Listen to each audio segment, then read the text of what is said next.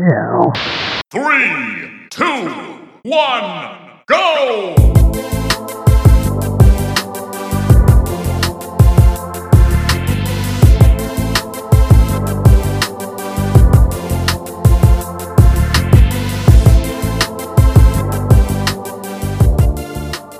What's going on, skanks? It's episode 58 of the Cool Down Time podcast. I'm your graphically impressive and insulting host of the show, Marco. I'm joined once again, and as always, by my co-host extraordinaire, Pablo, who is here to help me talk about gaming's best and bootiest once again. Pablo, what's going on with you, man? How's it going? I'm doing pretty good here, wrapping up a big week of video game news and work, just like... I don't like how you're starting this off trying to sound normal while the whole pre-show ritual we just did, you sounded like a complete psychopath. You called yourself Metro Boomin for no reason. Then you get on here, I'm just happy to talk about the video games. Well, I think that's what psychopaths do. I think that they're able to acclimate to their surroundings and in which way just act as if nothing was happening and everything is okay. Why? Everything is Why okay. are you over-enunciating all the words? What This is going to be a long mean? episode. I am an American. You sound like Young Yeah right now. That's what you sound like. Oh, man. Poor wow. Young Ye. We going in hard in this show just because we love him. Mass protest for the latest game in the Fallout 76 is having mass protest from all the audiences from the Reddit. I'm glad you're doing all right. I don't know if I let you even finish your question. I'm just going to assume you're doing all right. I don't even know what I said, man. It's all a haze. I have no idea. I just waited for a window of time to talk over you. So yeah, that's how it goes. That's all good. It's all good. I'm doing great though. Thanks for asking. I didn't ask. Yeah, okay, that's fine. You did. You meant to. No, I've been out for almost the whole week. I had this team summit I had to do where I had to pretend to get along with all my coworkers, and that was an experience. So I just got back. I've been gaming it up a little bit when I had time back in my hotel room. But I'll talk about that another time. But yeah. I mean, I'm good. I appreciate the question. I didn't think you'd ask, but you did. You definitely did. Nah. I didn't ask though. Yeah, because you're a caring person and you definitely asked me. So if you're asking us what we're going to be talking about on this episode, Pablo, I have an answer for that as well. We're going to be talking about the last of the Summer Games showcases.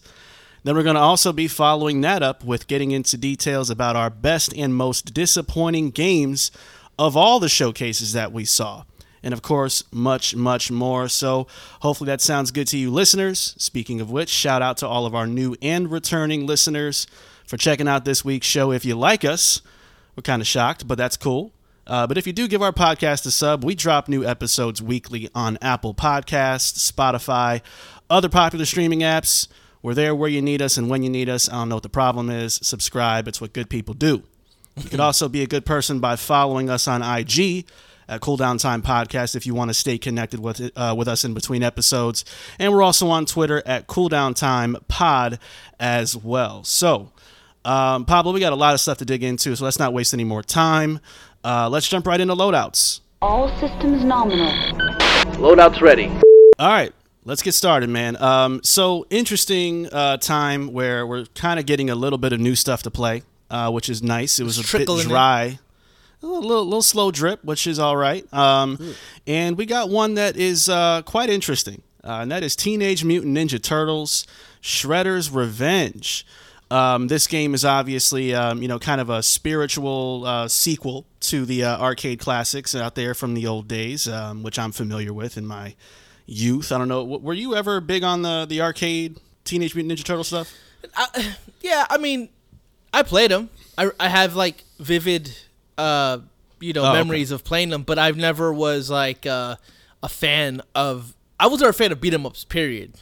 So it was kind of just one of those things where I gravitated more to like Street Fighter, Donkey just Kong. fighting games. Yeah, period? like that. I never really got too much into the beat 'em ups. It wasn't my thing.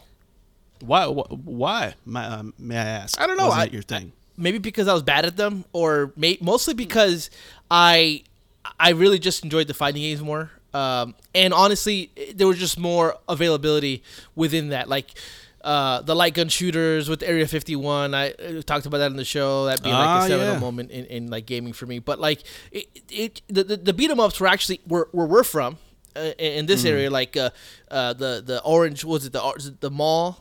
The Orange Square Mall. Was it Orange Square Mall or the mall in Kissimmee? Oh, that dingy mall that they got, had the only arcade in town for like many years.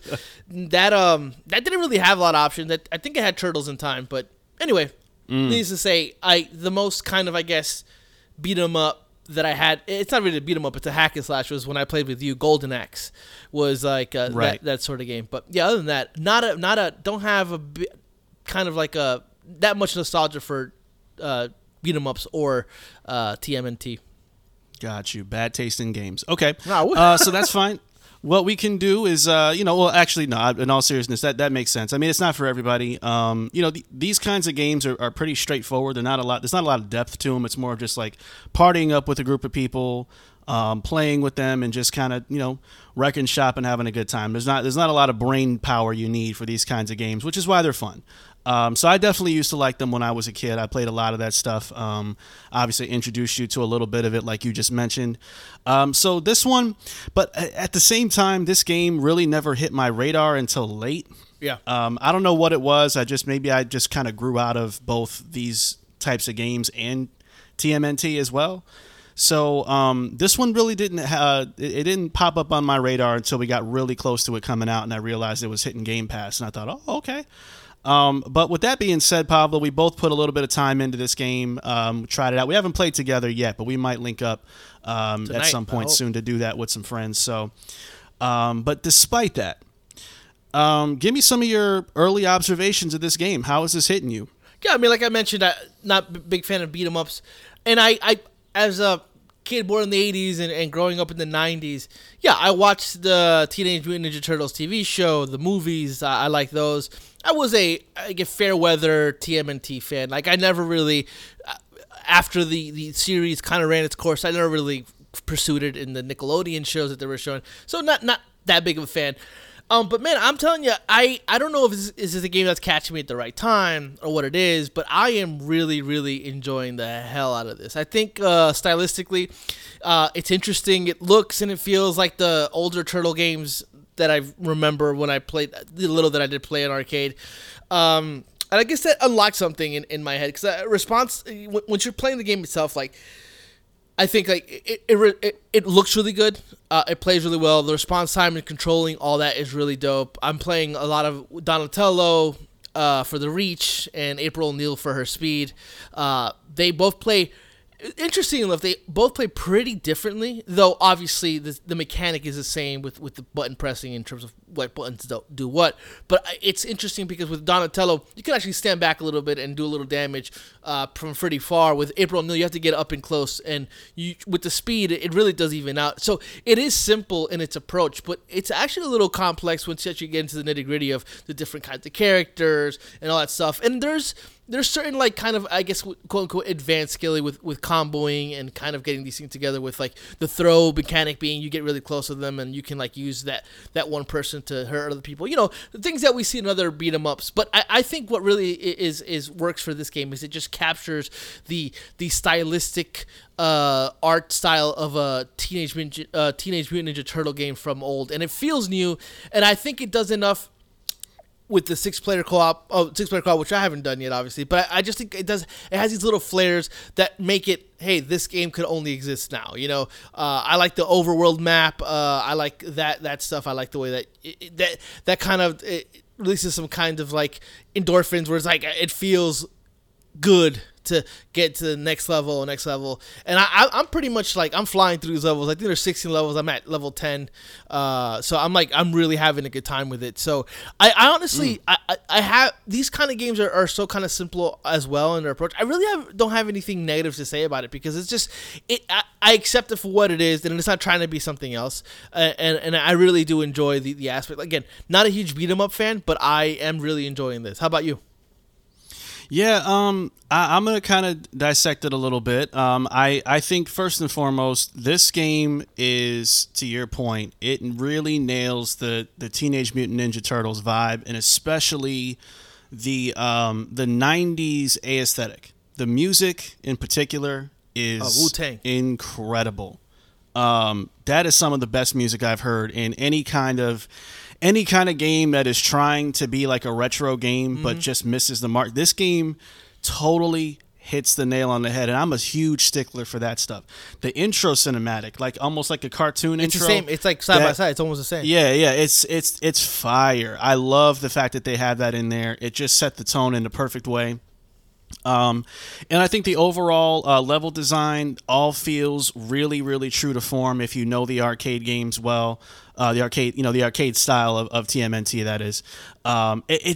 It nails it. It absolutely nails it. And the gameplay, to me, is a perfect mixture of that classic simplicity mixed with some modernistic changes, like the roll and dodging, and getting you able to level up a little bit and stuff, and get to unlock some new things for your favorite characters. And that's something that I didn't like that know a lot. that was, again, very limited with the arcade style of beat 'em up. So I was looking up that information. That's true. Like the unlock stuff, that's not really something that's particular to those games. So I was like, I can do my special move in the air after I unlock that portion of it. So it's like, yeah, that stuff is really cool. Yeah, definitely. And I think overall the combat feels good. It does strike me as a very short game. It takes only about 7-8 minutes per level at best to really make your way through it. And I think it's just more so because they want it to be replayable. They're not trying to hit you with too much. Although I would love to see them add more levels later on if they want to plan for DLC. That'd be an awesome thing to do. I'd love to keep this installed and just keep coming back to try out new stages and such, or new fighters if they want to introduce as well. That'd be really cool if that's even in their roadmap. I have no idea. They said no.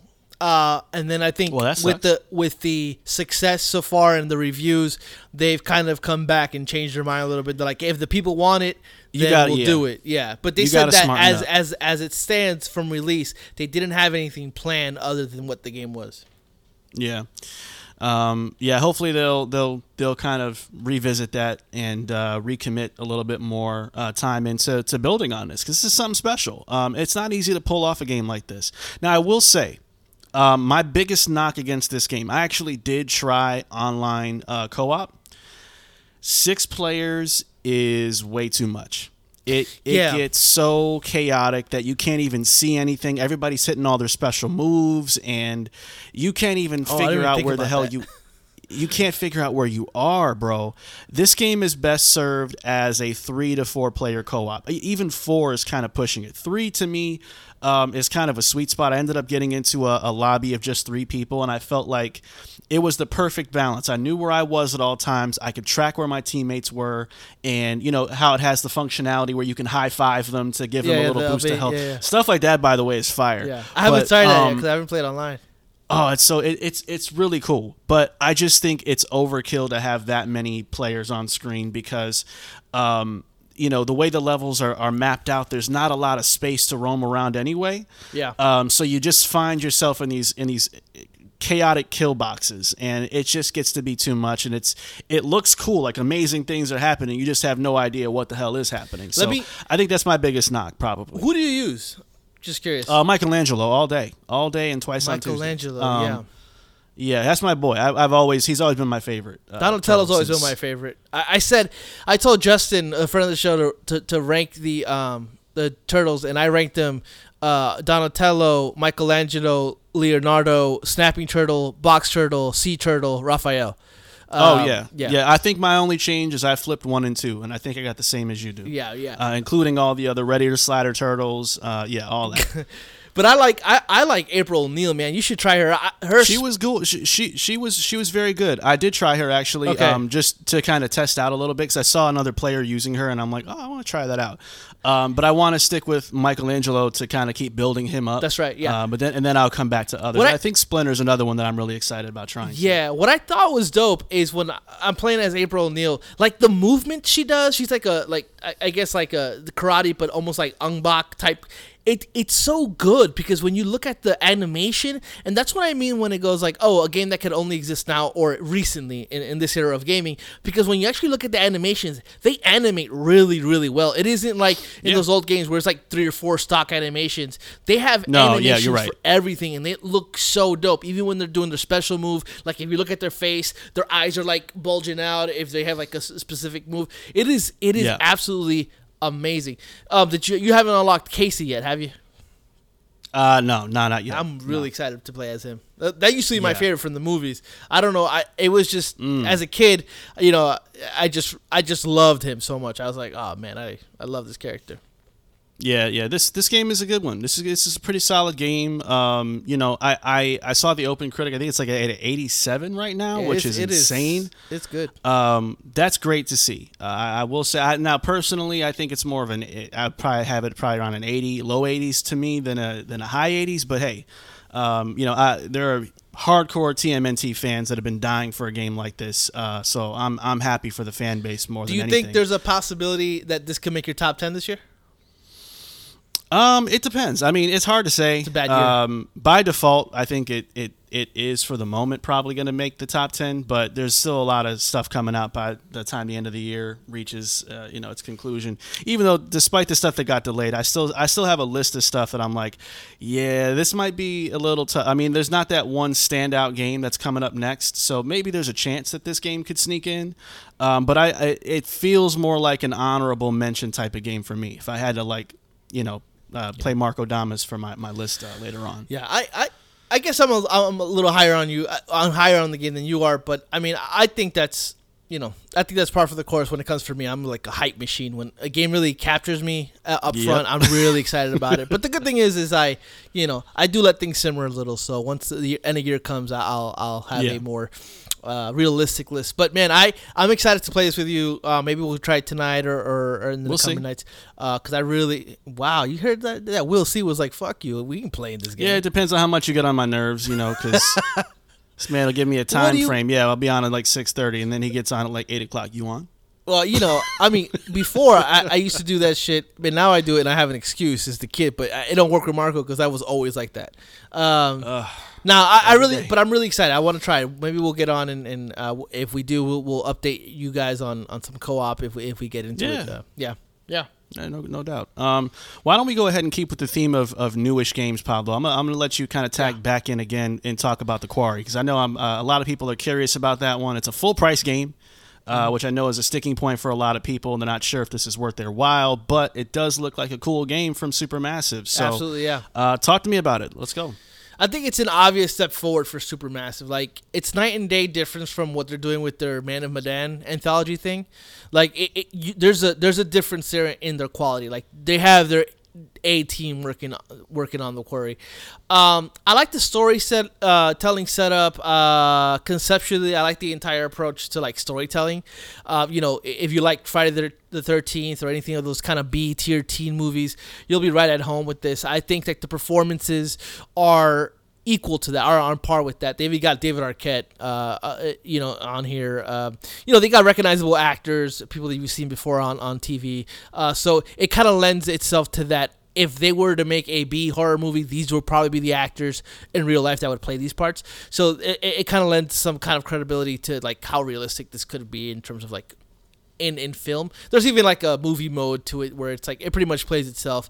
I like it. I think it's really good. It's fun to play. My issue with the game is that the premise of the game suffers because it wants you as a player to make decisions and choices as if you didn't know you were playing a horror game. Like, should you go down to the basement? Like, it wants you to make all the mistakes that you've done that people do in horror films, and I'm like, no, I'm not. Like, that's hilarious. Yeah, and it's like, what is it like? Do you want to go down to the basement, or do you want to take a shower for no reason? Right. It's like, for me, but it's even far more like black and white. It's like, oh, I found a secret entrance in the bottom under this guy's desk. Should I go down it? No, I'm locking that shit up. Close it up. I don't want to know. But for me, it doesn't work because, like, I don't do that, I feel like I'm missing out on the story. But if I do it, there's a possibility that I lose somebody, and I feel like I'm losing the game. So it's like I don't know what this game wants me to do. I think really what it wants me to do is have some sort of amnesia and suddenly forget that I'm playing a horror game and I don't know where I'm at. It's almost like role playing in a way where it's like, okay, I'm gonna role play as a dumb teenager in a B movie. And I think there's something to that, but it doesn't feel like that's really what they're going for. It's almost like they had a idea for this and then broke it down. What's up? No, what I was going to say is it kind of reminds me of like Detroit Become Human in a way as well, like with the branching paths. I don't know if I'm playing it the ideal way or if I got to some outcome because I missed some important thing. So I always get paranoid of like, am I playing it the right way? So that kind of reminded me of that in a little bit of a sense. But go ahead and continue. And there's certain things with the game where it's like it's all choice orientated, but there's some pivotal moments in the story aren't based on choice or based on already predetermined choices made by the developers of the game. So it's like it doesn't feel completely immersive, but there are certain things that kind of give you hints. Like I'll give you an example. So I grab a shotgun, and before I go out, one of the girls says, "Hey, be careful with spread damage on the shotgun," because she's like a gun specialist, which is something that's been set up. And you're like, okay, cool. And so there's like about 2 minutes later, they gave the option to shoot at something that's happening to one of your friends, but the spread of the shotgun, if you really listen, not to shoot, because if you were to shoot, you would have killed your friend, right? Little things like that really work really well, but that's just certain little things like that happen. Really, the widespread choices of the game are far more like obvious, like, if I obviously pick this, I'm obviously gonna die, There is a way to save everybody. I do feel like that's not what the game wants you to do. The game wants you to, like, kill these motherfuckers.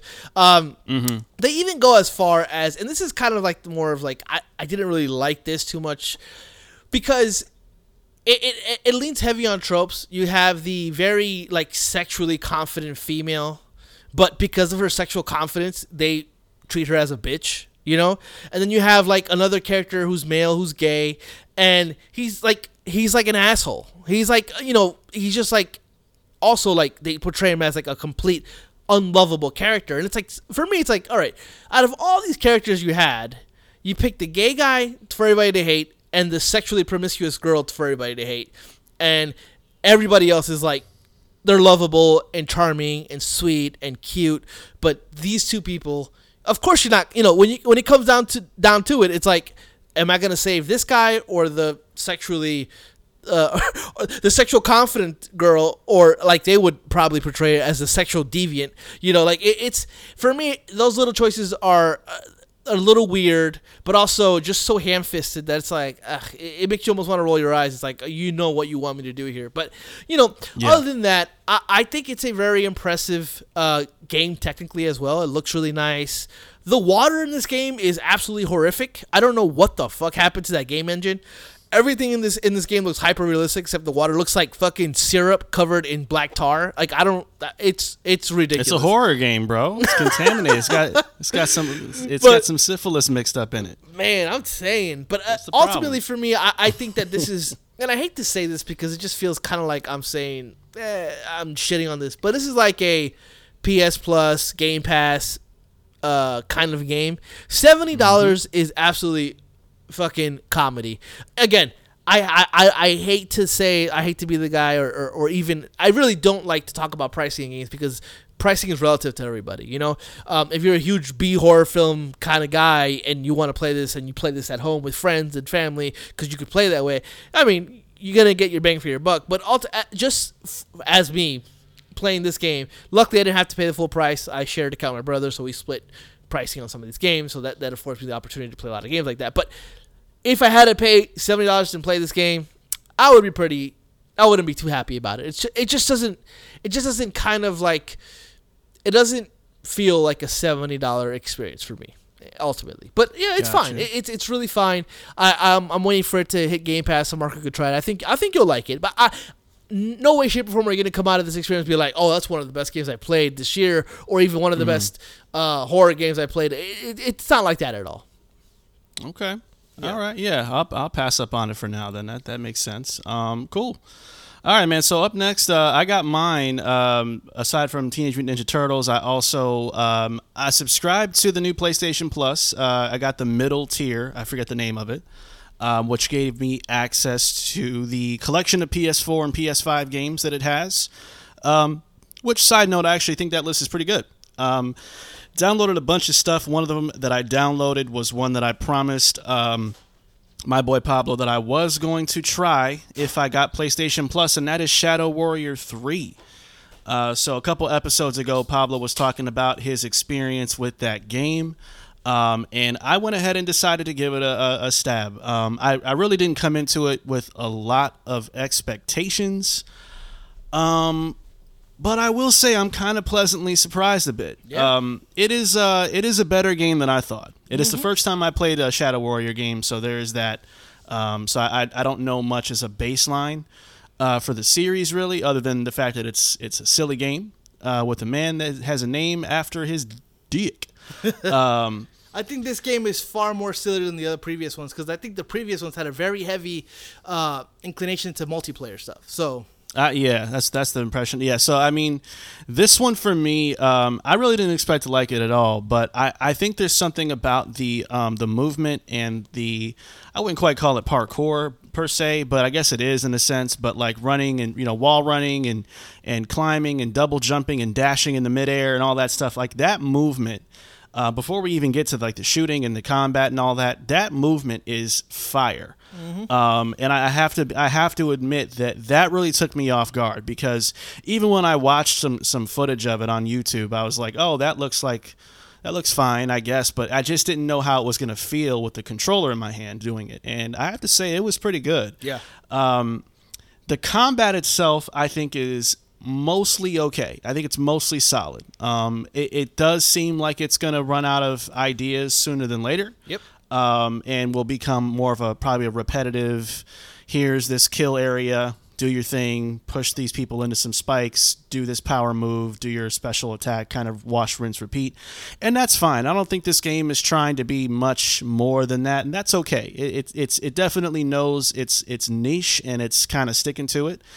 And I appreciate that. I really do. I think that the storytelling and the pace of the story reminds me a lot of Wolfenstein, actually. Yeah, there's some of that to it, for sure. Kind of a sillier version of it, for sure, but that it has that pulpy, that cinematography that just kind of snaps from one scene to the next, and it's very smart like that. I actually do appreciate it. Yeah, they did. Didn't put a lot of time into the frame rate on the cutscenes, though. Yeah. Those looked a little messed up. Now the performance in game is pretty smooth. I was actually able to increase my FOV a good amount to see more around me, and it actually didn't look like it was dipping at all, which was nice.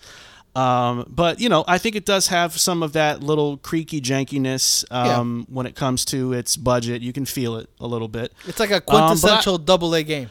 Yeah, and you're right, and I don't hate it for that right now. Now, I don't know if I'm going to beat this game. I don't know what mileage I'm going to get out of it. I've only played the first a level and a half, so I'm very early on. But I will say that what I did play actually took me by surprise, pleasantly, and I'm going to probably keep at it a little bit and devote a little bit of time in my gaming sessions to playing this one.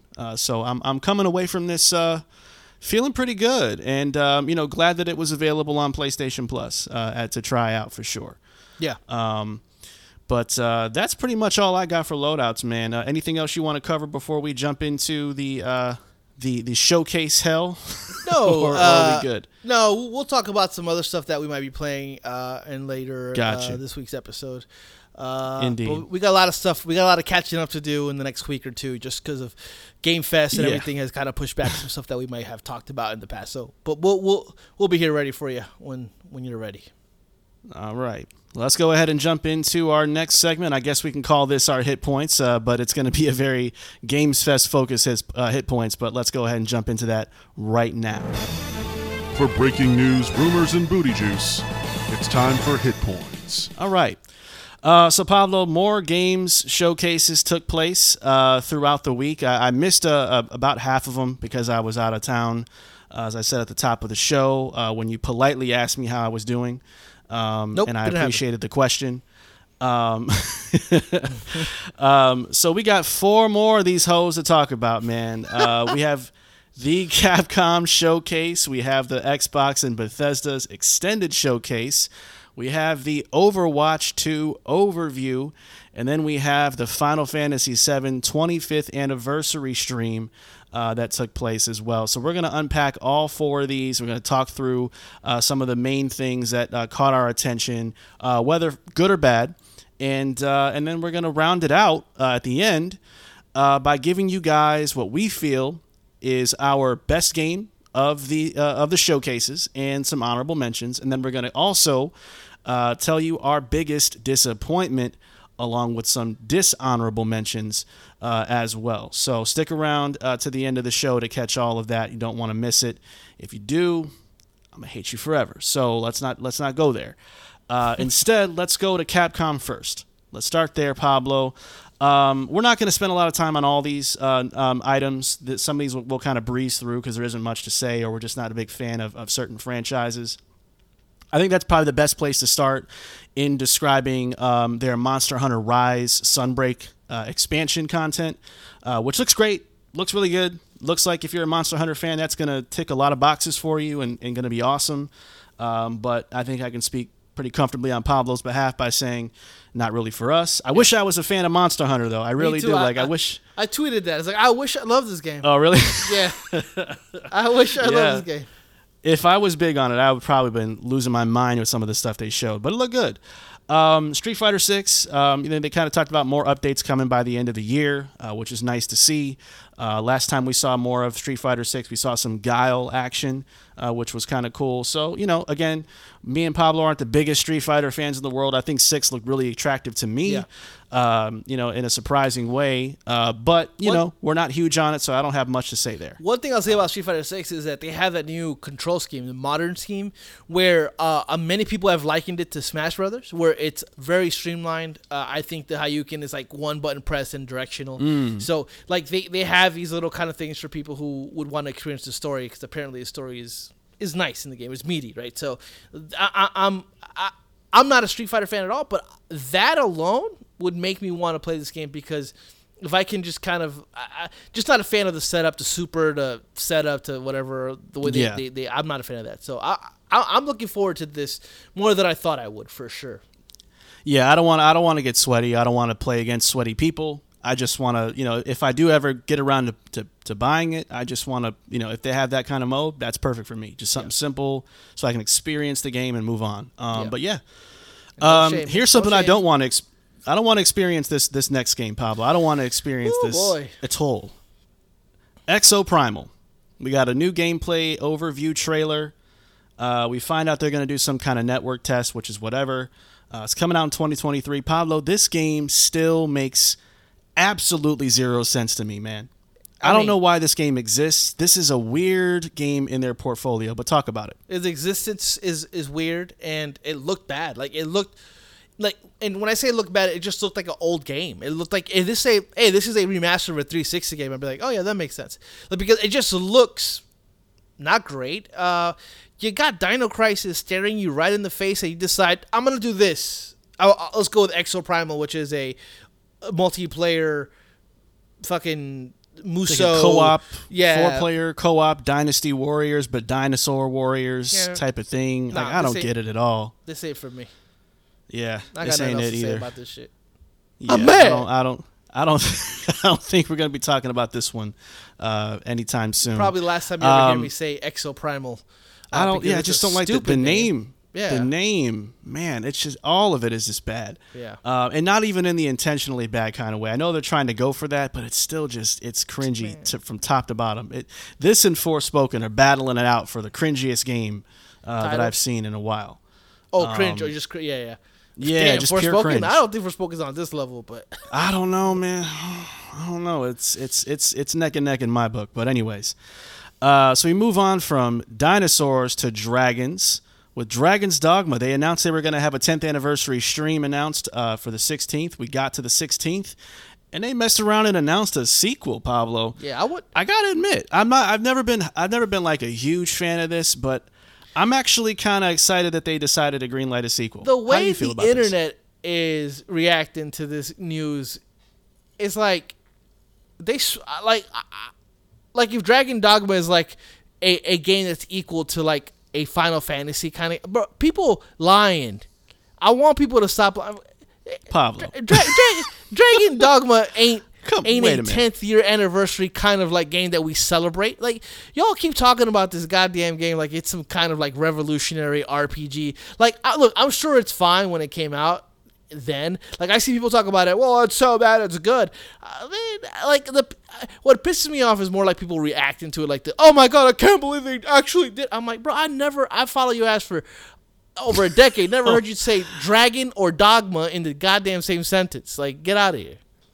Wait a minute. No, I can't let you be that negative, bro. Like, it's a cult classic game. There's no question there. It's a cult classic game. But that's part of why that's why it's exciting to a lot of people, because it was one of those games where it's like, y'all keep talking about it and anniversary this and that, and you guys remastered it a couple years ago or whatever, and y'all just won't make a sequel. So it was one of those games that felt probably impossible to get a sequel for.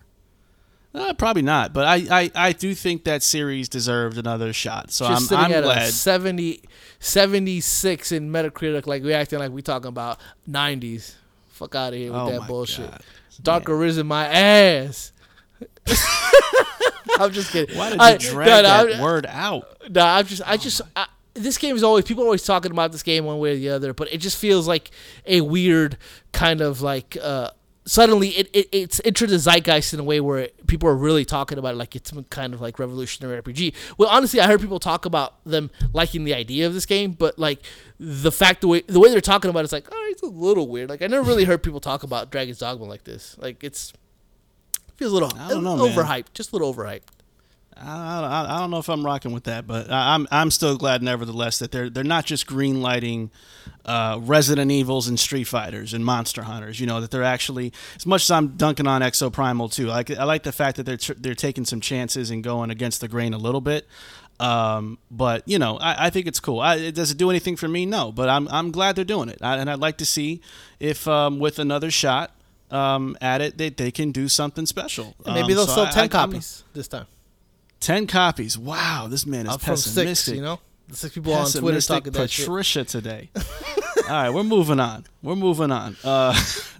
Let's talk about a series that really needs no introduction and is bona fide, and that is Resident Evil. They went hard, Pablo, with Resident Evil coverage.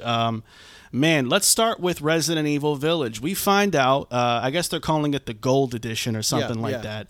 But it's basically DLC announced, starting with a Shadow of Rose side story that features, obviously, Rose, who is Ethan's daughter from Resident Evil 7 and 8. By the way, like some spoiler, because Capcom didn't give a fuck about spoiling Village, man. At all. They spoiled the shit out this game. Yeah, they didn't care. But so she made it. And she is got her own little game here.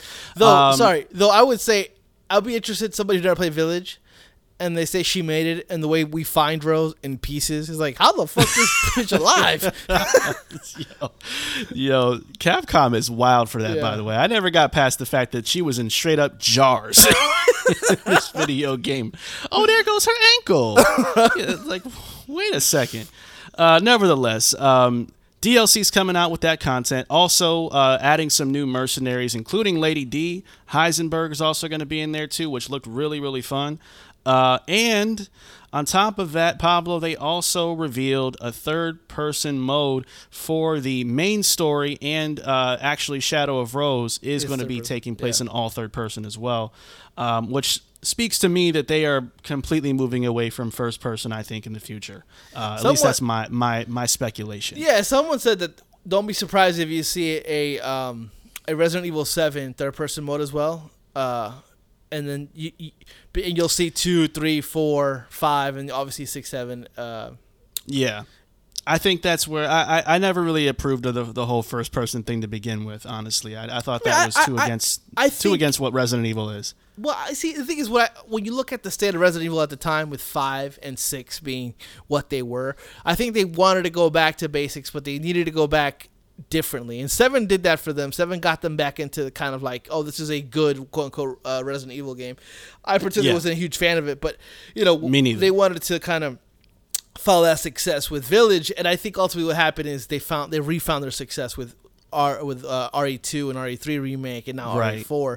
And so hopefully what happens next is we get a Code Veronica remake, which I don't think it'll happen. I think they're doing mainline, because we're gonna get that RE1 remake eventually. There's gonna be an anniversary that's coming up, and that's probably when we see that once they're done with the remakes. But anyway, yeah, I think the third person mode, I think that's what Resident Evil really is all about. I wonder how it'll work. I hope it's not like this janky mess where it's like obviously you're not supposed to play the game this way. I hope it really works out. I hope it feels as good as you would expect this game if it were to come out natively as a third person action game.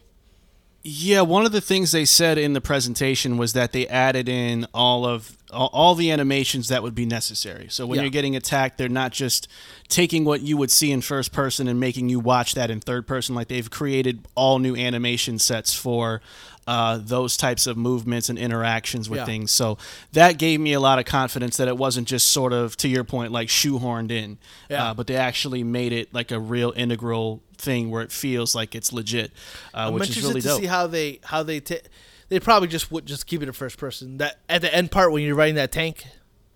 Oh yeah, that's right. I didn't even think about that. Yeah, it's gonna be weird to see what they do there. That's a good point. Yeah. Speaking of Resident Evil, man, they kept it going. We got some a little bit extra glimpses at Resident Evil 4's remake. We saw mostly it was the same gameplay. Some it was like teeny 40 bits seconds of new stuff. Yeah. Yeah. And I don't know if I have anything necessarily new to say about any of it. I just think it is continuing to be one of my most exciting, one of the best games that I've seen in a while. And with Resident Evil 4 being such a classic game, this is going to be a huge one for me next year. I'm excited. So I played some RE4 the other day. I don't care what anybody says. That game's unplayable currently. And anybody who to this day, I still hear people say, I don't think RE4 needed a remake. Yes, it motherfucking did. Absolutely it did. Are you crazy? First of all, because it's such a great game, and seeing it and with new graphics is awesome, but also, man, they were getting out of the tank controls. They were still working that out, man. RE4 is hard to play today. It really is, in my opinion. Yeah, it's a lot of single analog stick movement. Of kind of having to navigate that way. So it's time. It's definitely time. There's no question there. And at the very end of the showcase, they also announced that the next-gen upgrades for Resident Evil 2, 3, and 7 were going to be live right there and then. And sure enough, they were right.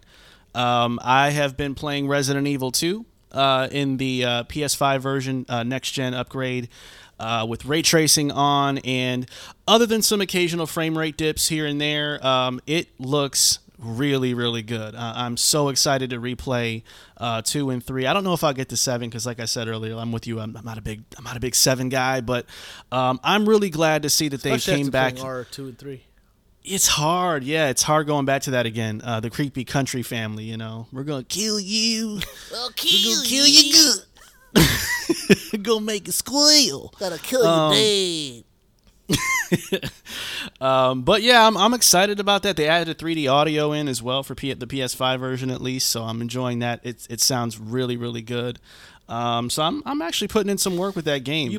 They came out nice. Yeah, and our RG and our Twitter page, you put up some pictures showing the ray tracing stuff. Yeah, I mean, look, that lighting is important in those kind of games, man.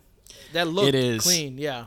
It is. I want to keep telling myself that ray tracing is overrated. And I think in a way it kind of is in some sense. But I do think that there are cases where it is quite transformative, and I think this is actually one of those games where it works really well. Not so much for like reflections, but the lighting and the shadow for a horror game. That's massive. I think that ray tracing is amazing advancement in video game technology. The problem is the way it's marketed. Like it's some kind of revolutionary, like this ray tracing makes the game better. Like no, right. Not really.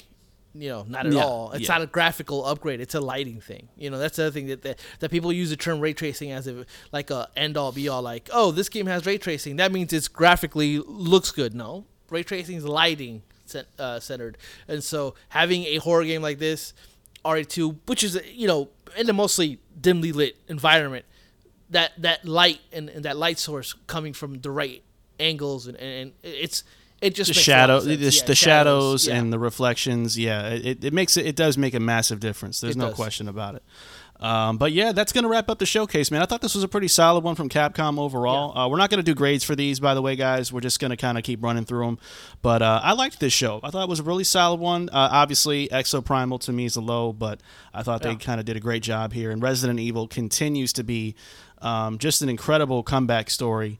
Coming off the heels of where it was at with like 5 and 6, just kind of jumping the shark like it did. So I'm so excited that Resident Evil is in such great shape for the future, man. So, but that's gonna do it for the Capcom side, man. So why don't I go ahead and hand you the reins here, because up next is the Xbox, just one buck. Xbox 2 Pac, no 3 Pac, no 4?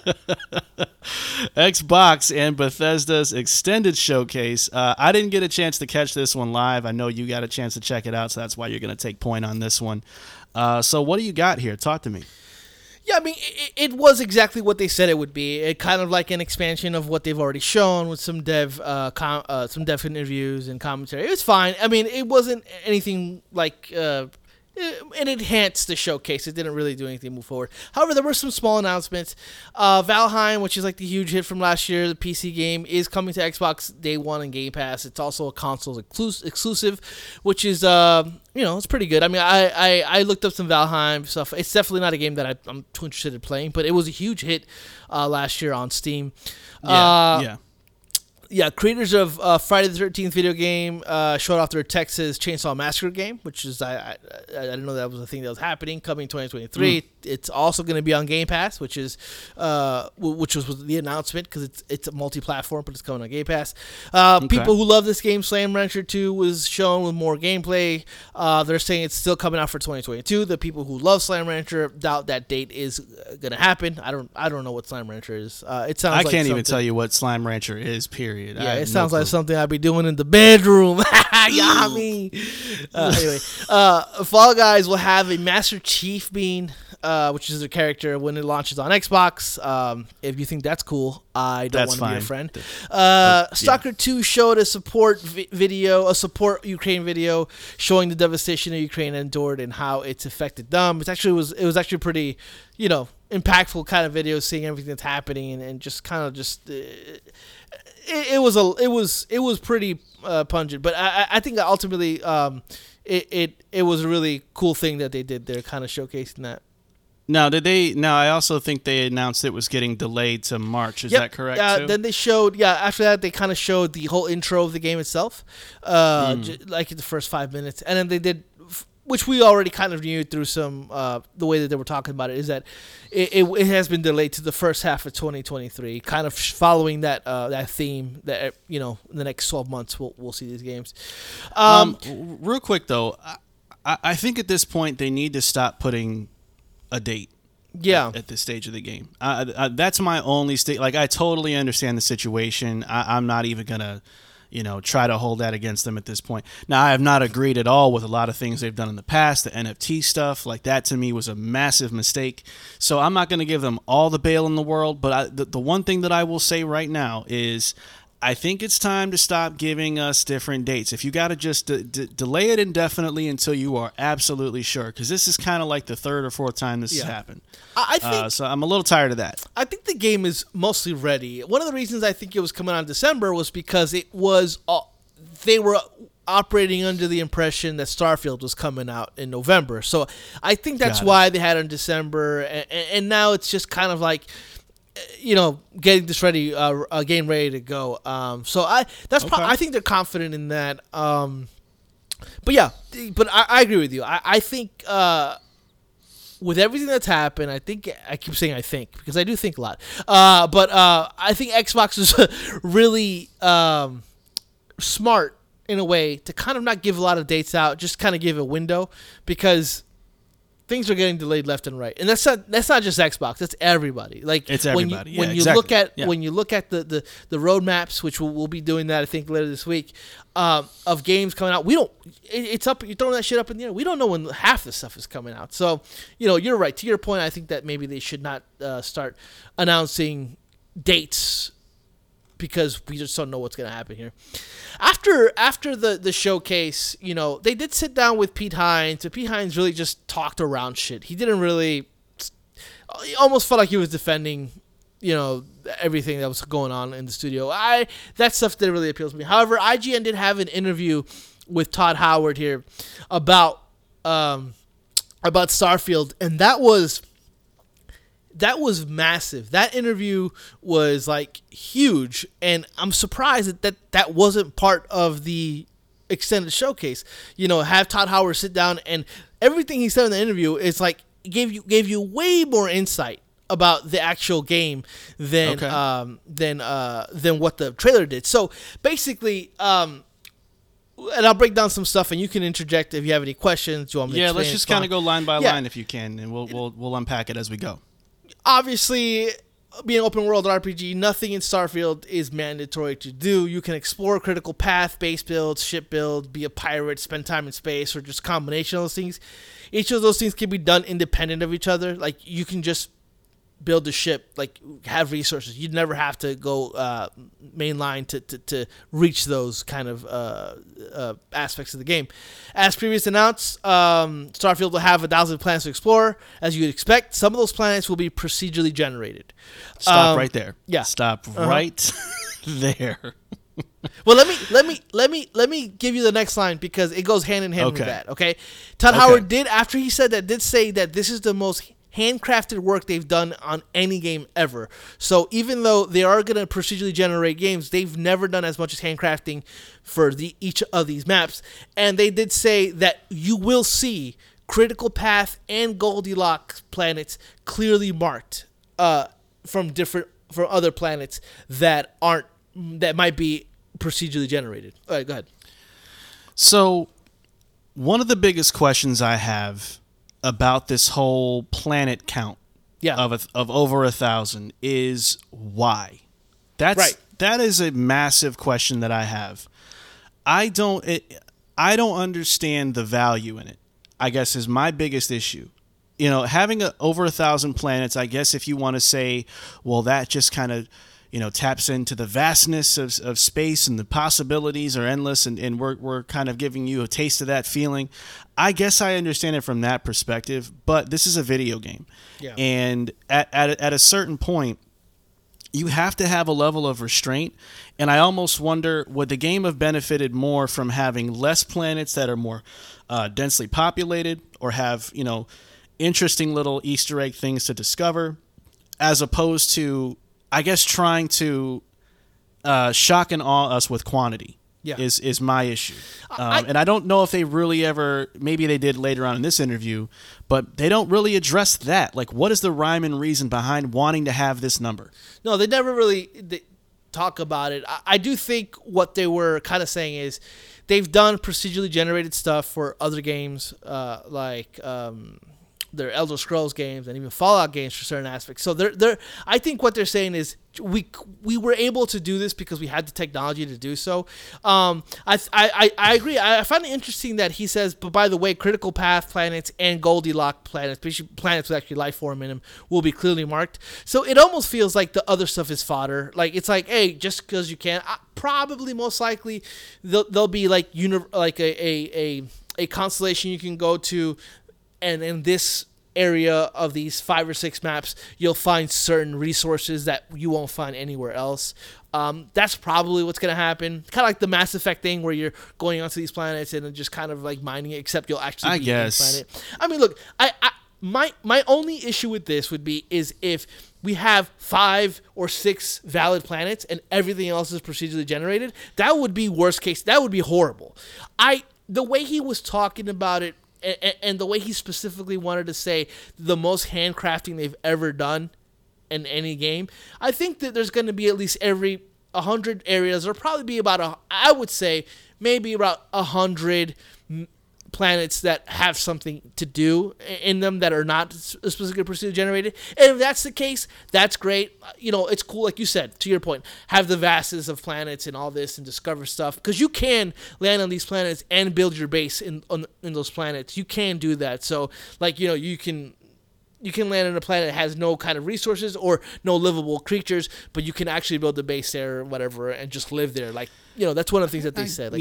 I suppose. Yeah, I guess my biggest thing also, and I'll let you keep going in a second. I just think that and I'm glad we do this podcast, man, because we got receipts of stuff we've said in the past. Mm-hmm. And when you were out, I had recorded something by myself, and I talked about, I don't want this rollout to be full of Todd Howard-isms from Todd Howard.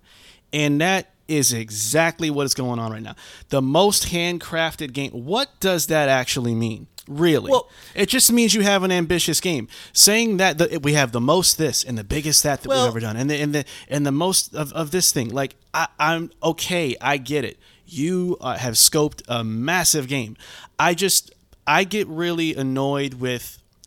I'll say this, and this is probably a bit of a hot take, but I think Todd Howard's PR, it leaves a lot of room for misconstruing the actual details of the game, and it puts too much hyperbole on things. Because at the first showcase, he stopped at over 1,000 planets, and he left it at that, right?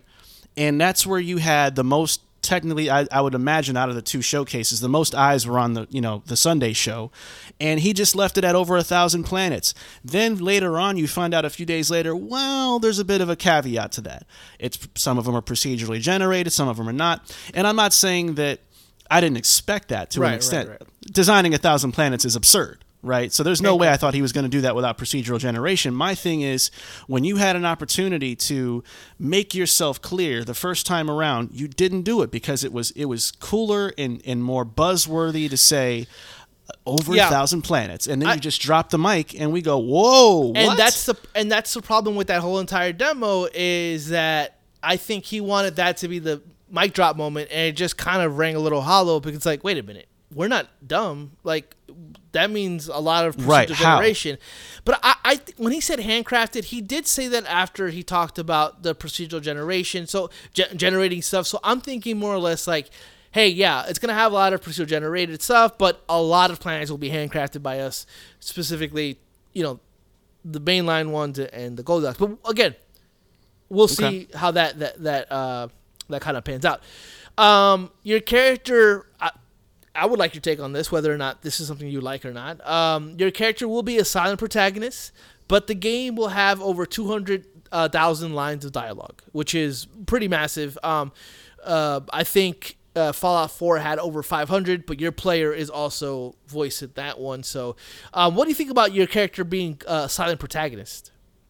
So it's kind of a loaded question, because I think that puts more pressure on the characters around you to be extra special. Yeah. If you're just going to be choosing text-based responses for your avatar, right? So I think I don't mind the fact that it's not voiced. I would have preferred being voiced. I would have liked that. That would have been more immersive for me personally. However, it's fine, but you better have a good group of characters around, or, interesting plot threads happening that make the silence not so deafening, if that makes sense. I agree. I also think that I think Fallout 76 has done a lot to kind of like mar their Bethesda's like talent, but I think that they're good at that kind of stuff. So I'm okay with the protagonist being silent, especially with Fallout 4, which I like. The voice protagonist is fine. It's just sometimes when you pick a kind of option, a speech option or a line, it was just like words, and so you don't know exactly what he said. If it's a silent protagonist and the options are like completely text, typed out to exactly how you're going to respond. I'm good with that. And to your point, yeah, the characters do have to be special and have to stand out more because they are doing all the heavy lifting with the emotionality of the entire exactly. Kind of, exactly. Yep. Itself. Yeah. I'm interested to see how you feel about this because I thought it was pretty cool, but we'll see what you think. When it comes to your ship, Todd Howard said that the team took inspiration from FTL. You can deep dive into the customization of your ship and how it works, diverting power. For example, diverting power from certain parts of the ship to power others is a function you can utilize. What do you think about that? So, are you familiar with FTL? Yeah, I am. I'm not trying to be difficult with the answer, but it's going to depend on how much time. It's going to depend on how much time you spend up in space and what the incentive is of doing so. Right. Because if you have that kind of functionality or feature set, that's great.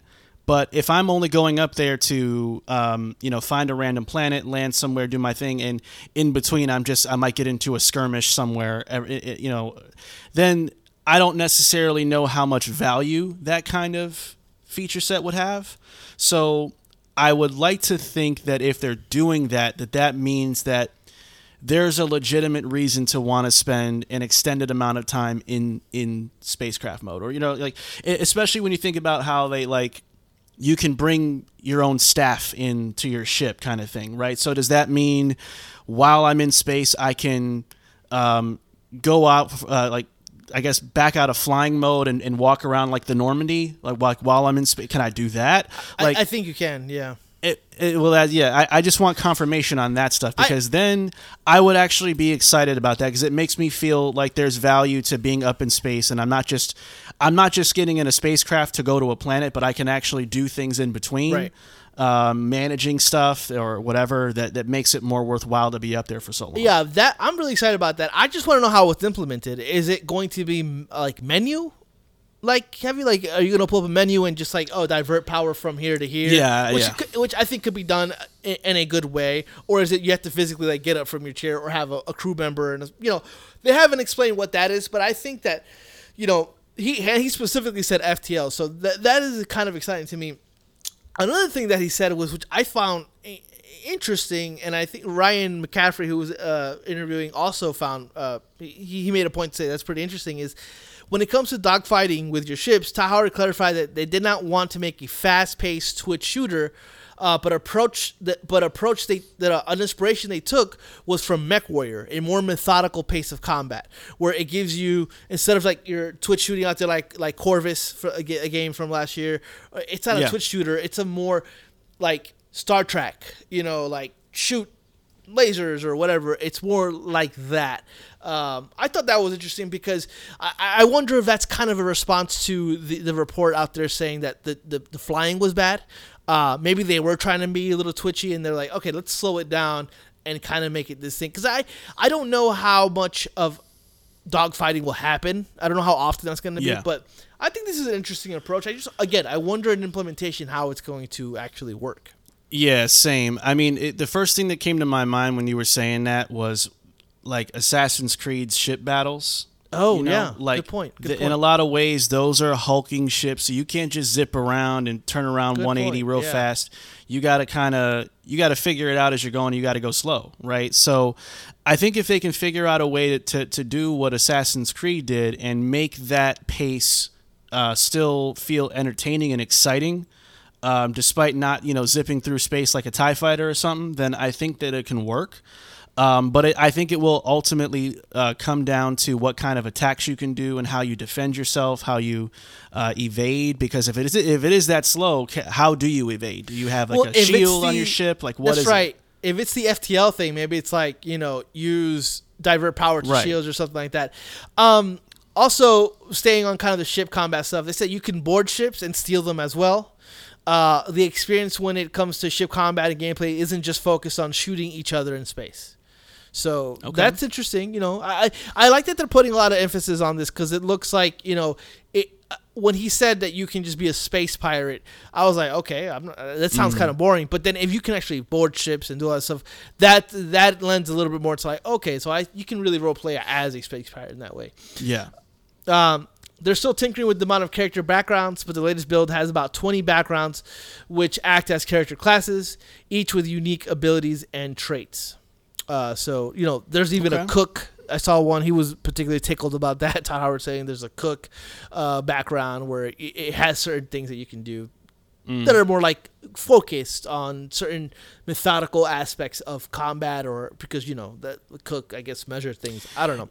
Yeah, I mean, this is where it becomes a matter of quantity again. Like I think it's cool they have that many, but I would rather have less, but those backstories play more of a role in how the narrative unfolds than just having 20, 25 of them, and it really only ends up being an ability choice. You know what I mean? At the end of the day, difference to certain things. Yeah, more of and less of a background thing that doesn't creep up later. Like when you think about Mass Effect 1, you pick your background, you were a colonist or spaceborne or whatever. And you hear like right away, because of Shepard's past, blah, blah, blah, and I want more of that kind of peppered in throughout the narrative, and it doesn't usually work that way with games like this. No, it just kind of comes and goes. Bethesda games. I wonder if like with 20 classes, if there's kind of like Disco Elysium, where in Disco Elysium you can be like a hobo art critic. Or something like that. Like you can just mix these all these up. I wonder if that's going to be something that they do here. They didn't kind of hint at that, but with so many backgrounds, I'm assuming maybe, you can be of multiple backgrounds. So I wonder if Todd Howard, McCaffrey asked how much of a classic Bethesda game this is, and then there will be the famous step out moment. And he said that there will be a very like specific step out moment, and due to the magnitude of the game and discoveries that you make throughout the game, there might be multiple times that happens. So that's cool to know that they're still pretty much like keeping that DNA in the game itself. New Atlantis is the biggest city Bethesda has ever created. It's also the biggest city in the game. The most blank ever created. I love Todd Howard, man. Yeah. I hate him. I hate him. It's a place where you'll find a lot of the time. You'll spend a lot of time, especially during critical path quests. Think the Citadel for Mass Effect as you will spend the most time ever created at our place. What, Todd? Speaking of critical path, Todd Howard said he would just if you just focus on critical path quests, they're currently clocking in the game at around 35 to 40 hours, and that's only critical path, like not doing a single side mission. But they're still tinkering with that. They're saying that could be lower or higher depending on certain aspects of the game. That sounds like the most critical path ever created. Shut up. Also confirmed that Todd Howard won't be. Oh yeah, and then ultimately he finished off saying that after Elder Scrolls 6, they'll be working on Fallout 5. Oh yeah. Which I'll be in my 50s. I'll be in my 50s when that game releases. Yeah, I was like, all right, Todd Howard, it's time to pass. It's time to pass the franchise maybe to a different team. Then, if it's going to take that long, come on, pass the let it go. And that's the funny thing. They specifically said, "Hey, would you consider changing? Developing like nah, that's mine." Okay. Yeah. Anything about Redfall? Yeah, so then IGN also had a conversation with Harvey Smith, which is the creative director of Redfall. Oh, okay. He said Redfall was created as a single-player experience in mind, and he dubbed it a classic arcane experience. He is a co-op. The co-op of the multiplayer is a feature of the game, but this isn't Destiny or any kind of type of shared world. Players who join will get character progression, but only the host in the game will receive a story progression. A player who hasn't reached the same story mission as host in their playthrough will not be able to drop in and play on someone who's more advanced in the story.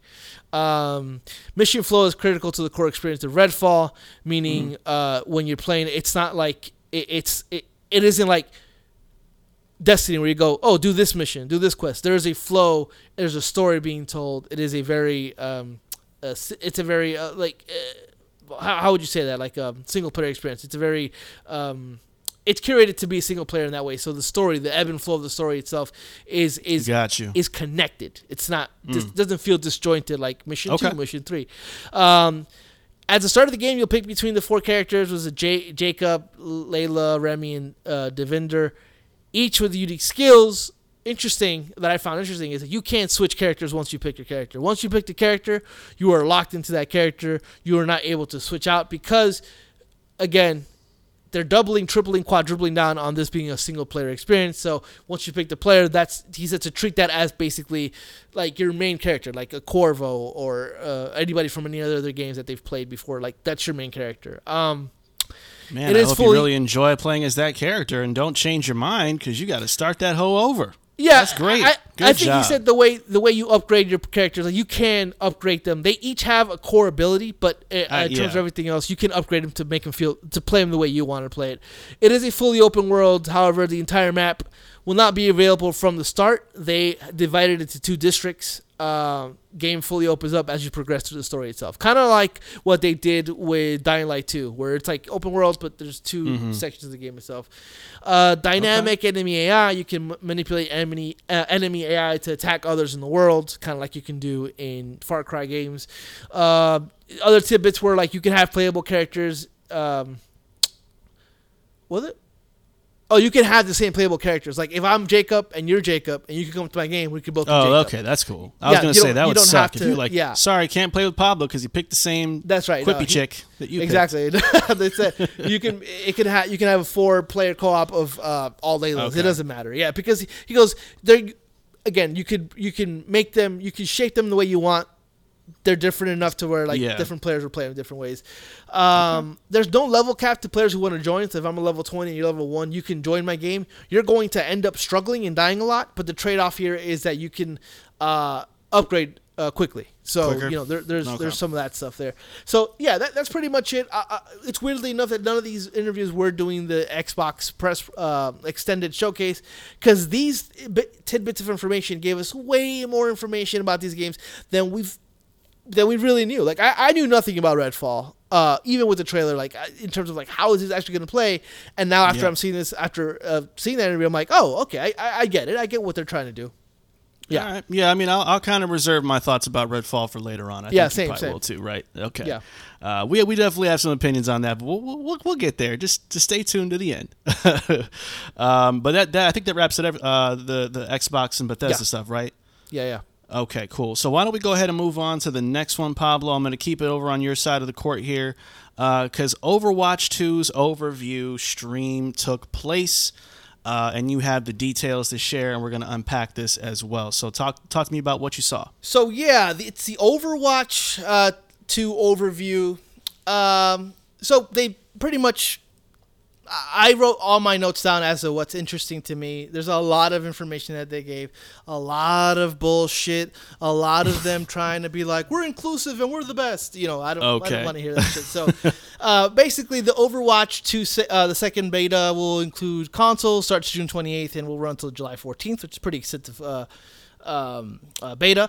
Everyone who signs up will get in. Access to beta will come in staggered waves. They're pretty much here testing the cross plat stuff here. So I'll be on it. I know Marco wants to wait on it a little bit. Yeah, I'll be on there. I'm interested. I really want to see how it feels. The 5v5, which is the new kind of Overwatch meta. It's 5v5, and they're reworked. Pretty much all the tank classes have been reworked. So I'm interested to see how that works.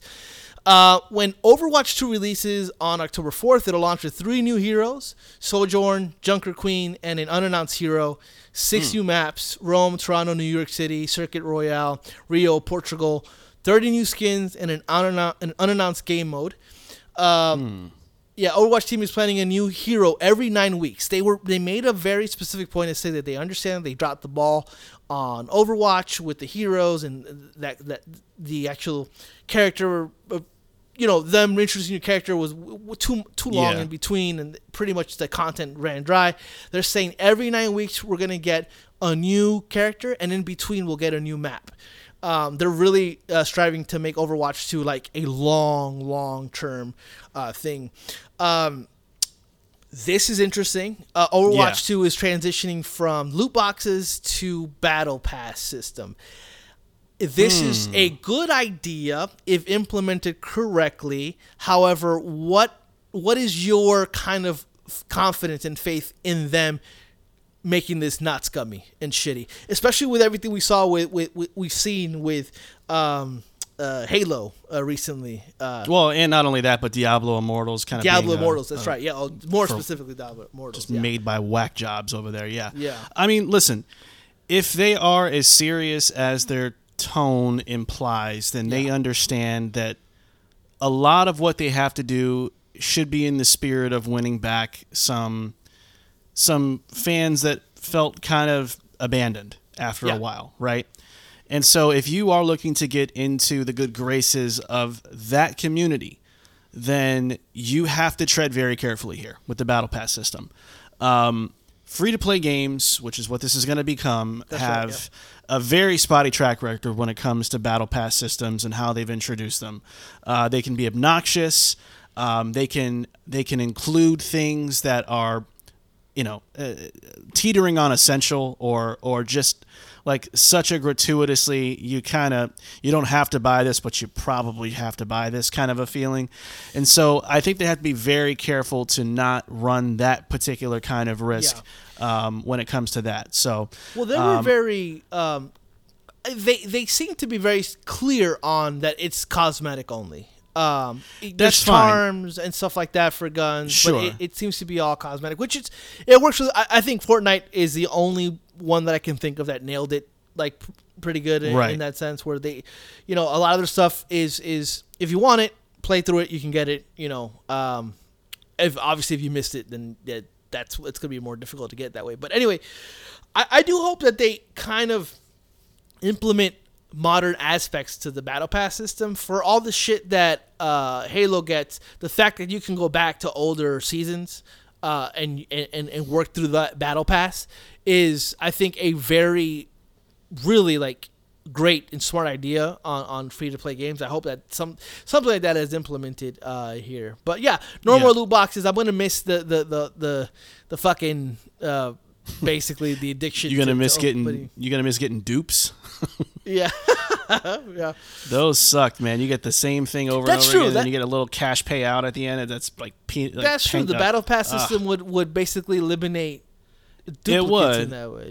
Yeah, but then it becomes, and see, that's where it becomes a challenge for them too. Is now you have to, like, when you theme out your Battle Pass, right?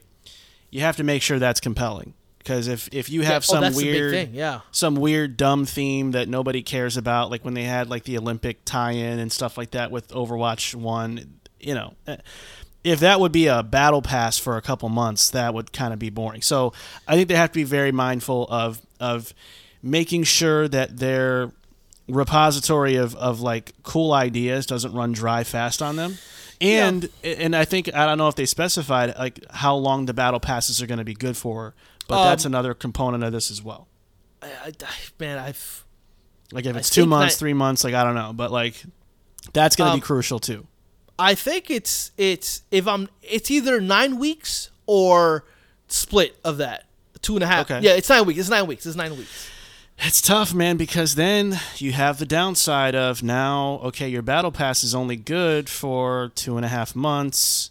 Just going to be kind of pumping this game money every 2.5 months. But here's what I agree, and I think that's when. So I'm blanking. Of course, what I'm doing here is blanking on the game. I guess all I'm trying to say is, I don't want this game to cost me, depending on the price of the battle pass, $60, $70 a year. I don't want that. Right. Then that's kind of becoming, that is the epitome of a live service game in all the wrong ways. I just don't want to keep funneling, money to these people and at some point, and I know it's all optional. I'm not saying that no one's got a gun to my head here, but obviously we love Overwatch. So are they going to kind of exploit that and say, I think what I was kind of trying to get at is that Apex Legends has a battle pass system, but they also have their version of loot boxes. I wonder if eventually with these events, those loot boxes will come back specifically for these specific, like the Olympic events, stuff like that. I wonder if that's the case, because it'd be really weird to have an Olympic season. I think it'll be events within that season, but then that kind of throws it for a spin where it's like, am I going to be forced to participate in this event on this 9-week pass that I have, and I really want to kind of go through my battle pass. I'm sure they thought of all this. We'll see how they implement it, and we'll see what they come up with when it comes to kind of tackling these quote unquote problems. Crossplay and cross progression is confirmed, which is huge. You know, if you're going to have a free to play game and you're not going to have crossplay, specifically cross progression, you're crazy. Like, so it's that's great. December 6th, we'll have the introduction of a new tank hero, a new map, additional 30 skins, new battle passes, and when they introduce a new battle pass, once you buy the battle pass, apparently those 30 skins will be available to you. Like, you don't have to unlock those skins. Oh, from the outset. They have additional skins within that season. So every time, for example, it opens up with 30 skins. As soon as you buy the battle pass in Overwatch when it comes October 4th, you'll have 30 new skins available to you. A new PvE mode. This is interesting. New PvE mode will have a focus on shifting narratives and perspectives. So you'll probably play as multiple characters. Story content will launch seasonally, essentially an episodic approach to story content. What do you think about that? Okay. Yeah, I mean, I don't know if on paper that sounds too bad to me. Right. I would have loved, obviously, for all this to have been packaged out of the gate, or at least have something to start with. But you know, I'd rather them take their time to get it right, because it is a really important piece of the puzzle now. People want to know who these characters are beyond just little, banter moments before matches start. You know what I mean? Yeah. So, or like the animated stuff when they announce a new character. So I would rather, if it had to come down to it, take your time, get it right, and I'll be definitely around to check it out when it drops. But I think the first one has to be a banger. I really do. Like, they have to make sure that very first one nails it, or else they're going to lose a lot of momentum and excitement for the future ones for sure. And the last bit is that the ranking is less granular. Ranks will be more accurate. They're harder to obtain, but easier to keep. Back with your ranking, like, you can drop, like, there's like half a point and all this stuff, like everything in between. Silly.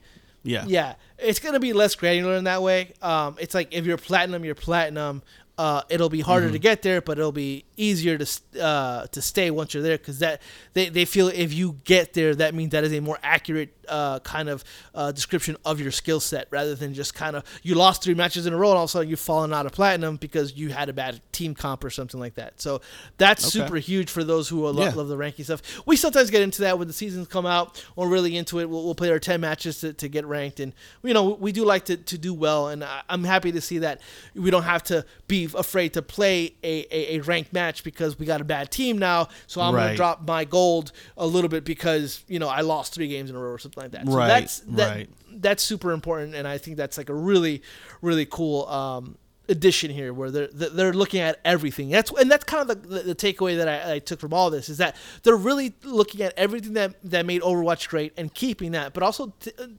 taking everything that made Overwatch not great and kind of trying to work towards it, making it good. So like knocking it from 6v6 to 5v5 and reworking all the tank control. I mean, they're really trying to focus on all the little issues that people had that kind of probably ruined the game in some aspects. So, well, and also, super exciting. And then also to that point, to hopefully minimize or reduce the amount of toxicity in that community, like the raging and all that stuff, especially when it comes to people's ranks being on the line, like making it harder to, or easier to keep the ranking, hopefully will make things less contentious in that in the voice chat, because it's abysmal in there. But interested to see how that all shapes up in October for me. I know you'll be playing the beta, so I'm sure you'll let us know how that goes when it drops. But interesting stuff for sure. All right, so then I'll go ahead and tag back in to round things out with the Final Fantasy VII 25th anniversary stream. 25 years, man, that is crazy. That makes me feel mad old. Mad old, bruh. Yeah. I remember watching you play this game. But old, however, could always be reborn, and that's because it's a terrible segue. Final Fantasy VII Rebirth. Rebirth, Pablo, is the second game. I thought it was Regirth. Oh, you don't need to. we don't need to talk about girth on this episode of the show. All right. That is thicker now. All right, Cloud.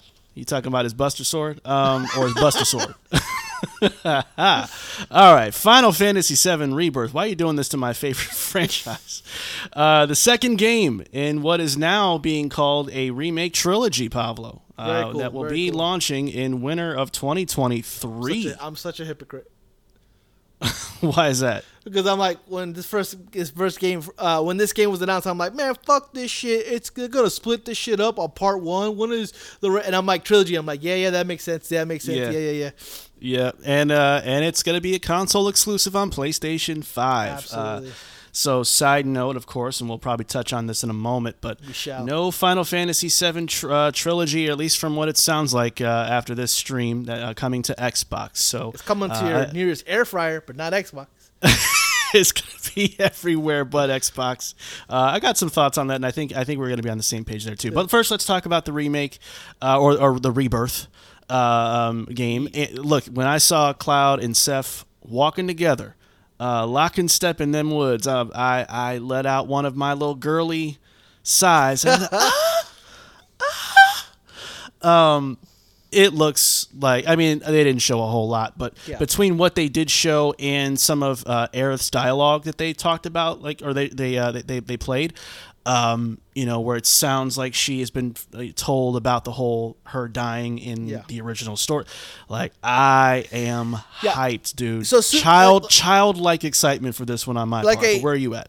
Like a small kind of spoiler here. It's not in my best of the show.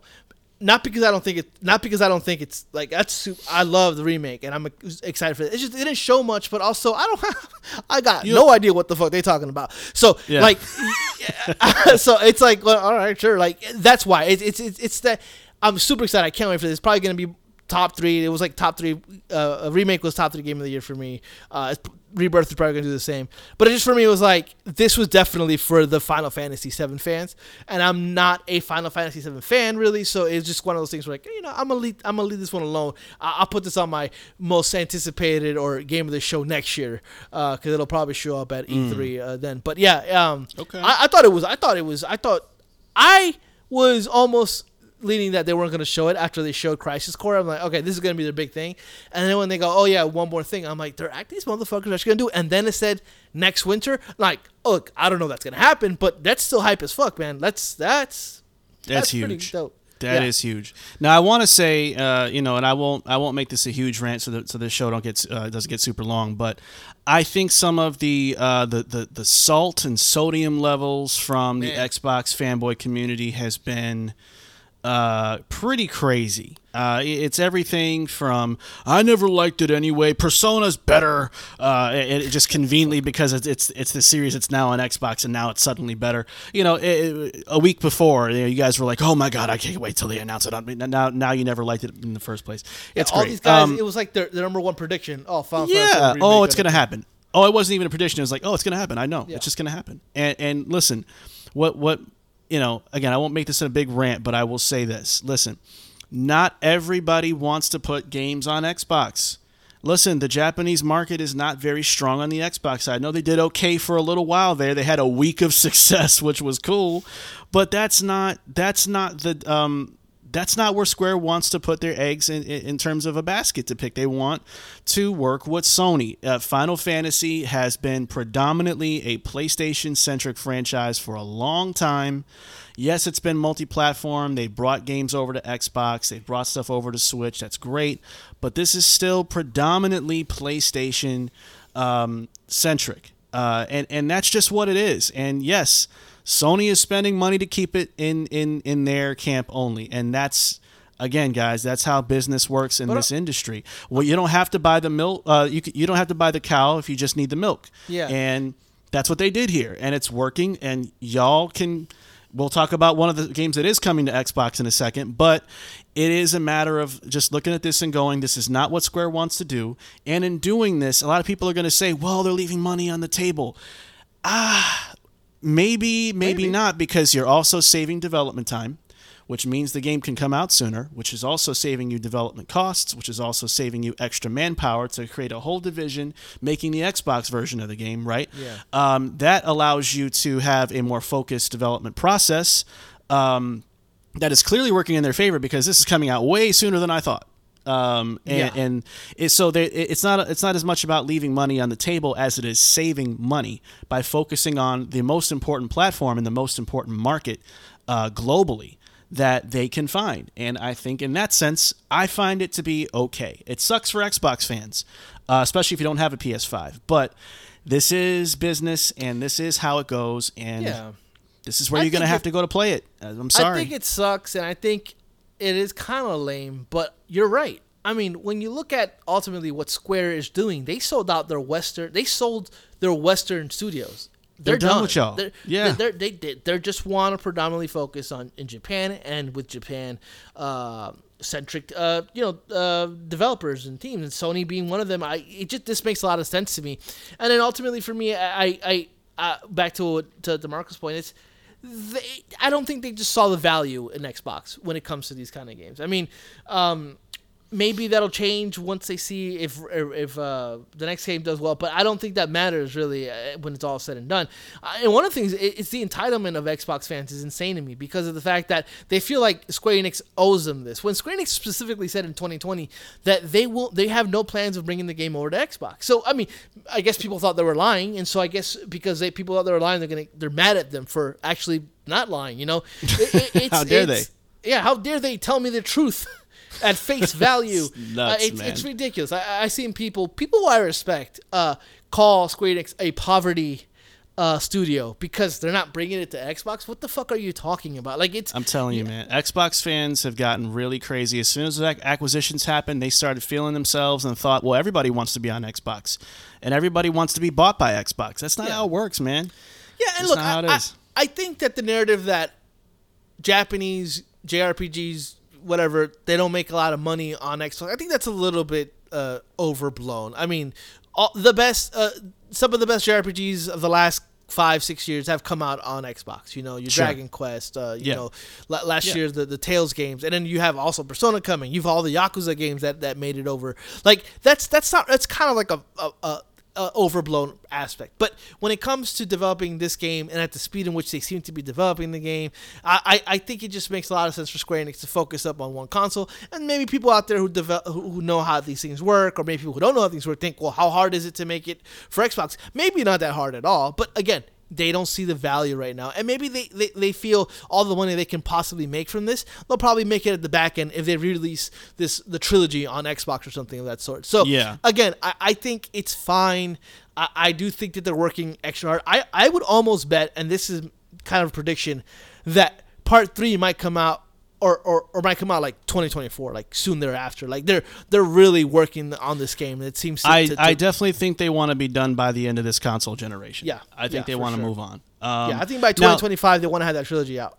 Yeah, for sure. And I will say, now the next thing we have real quick here is that the Final Fantasy VII Remake, which is the first game in the trilogy, and the integrate version is coming to Steam. So, it's not like you're stranded. If you have a PC, that's another route you can take. If not, then, again, this is how it goes in the console landscape. So at least it is available on Steam. I think it already is, if I'm not mistaken. Yeah, as of today. Yeah, which is cool. Yeah. Actually, I was on Steam earlier and I saw it on there. I was like, oh, that's pretty cool. Oh, cool. Yeah. All right. Now the third thing. Now Xbox was not left empty-handed. Nope. They did get a little Final Fantasy action going on. Crisis Core Final Fantasy VII Reunion has been announced for Xbox Series X and S, PS5, PS4, Switch, and PC. This is more of a remaster than a remake, so that's probably why it's doable on Switch and hopefully not a cloud version. That would be ridiculous. It's in between, it looks like. It's like in between remake and remaster, But I think it looks very good, actually. I'm really excited to replay the story again. It is a prequel. If you don't know what Crisis Core is, it is basically a prequel to the original Final Fantasy VII storyline. And a very good one. I don't know if they're going to take liberties with this like they did with the mainline remake trilogy, but we'll see. But I'm very excited about this, and I am glad that as far as the Xbox side of things, it is something. If nothing else, but an appetizer, I guess. maybe to test the market, as Pablo may suggest, or he did earlier to me offline, or maybe it's just a slick tactic on PlayStation side to say, well, you can have that one, but if you want everything else, you got to come over this way. Shrewd Jim Ryan. But what do you think? Crisis Core, it's a Final Fantasy VII Crisis Core reunion or something like that. Naming convention is ridiculous, but I am super excited for this. I've never played Crisis Core. I had the PSP, but just never really got into it. Funny enough, there's a Twitter user called The Snitch who actually had this pretty much already a couple of days ago, and I realized that's probably what was going to happen. So I went and looked up the gameplay, and I was completely shocked. looks pretty good. I definitely see this coming, and I thought it was going to get more of a remake thing, but I think the way they did it makes a lot of sense. I'm actually really excited for it, again, because I've never played it. And then just to kind of get out of the way real quick, it is part of one of my honorable mentions for best game of the show itself, because I love Final Fantasy Remake.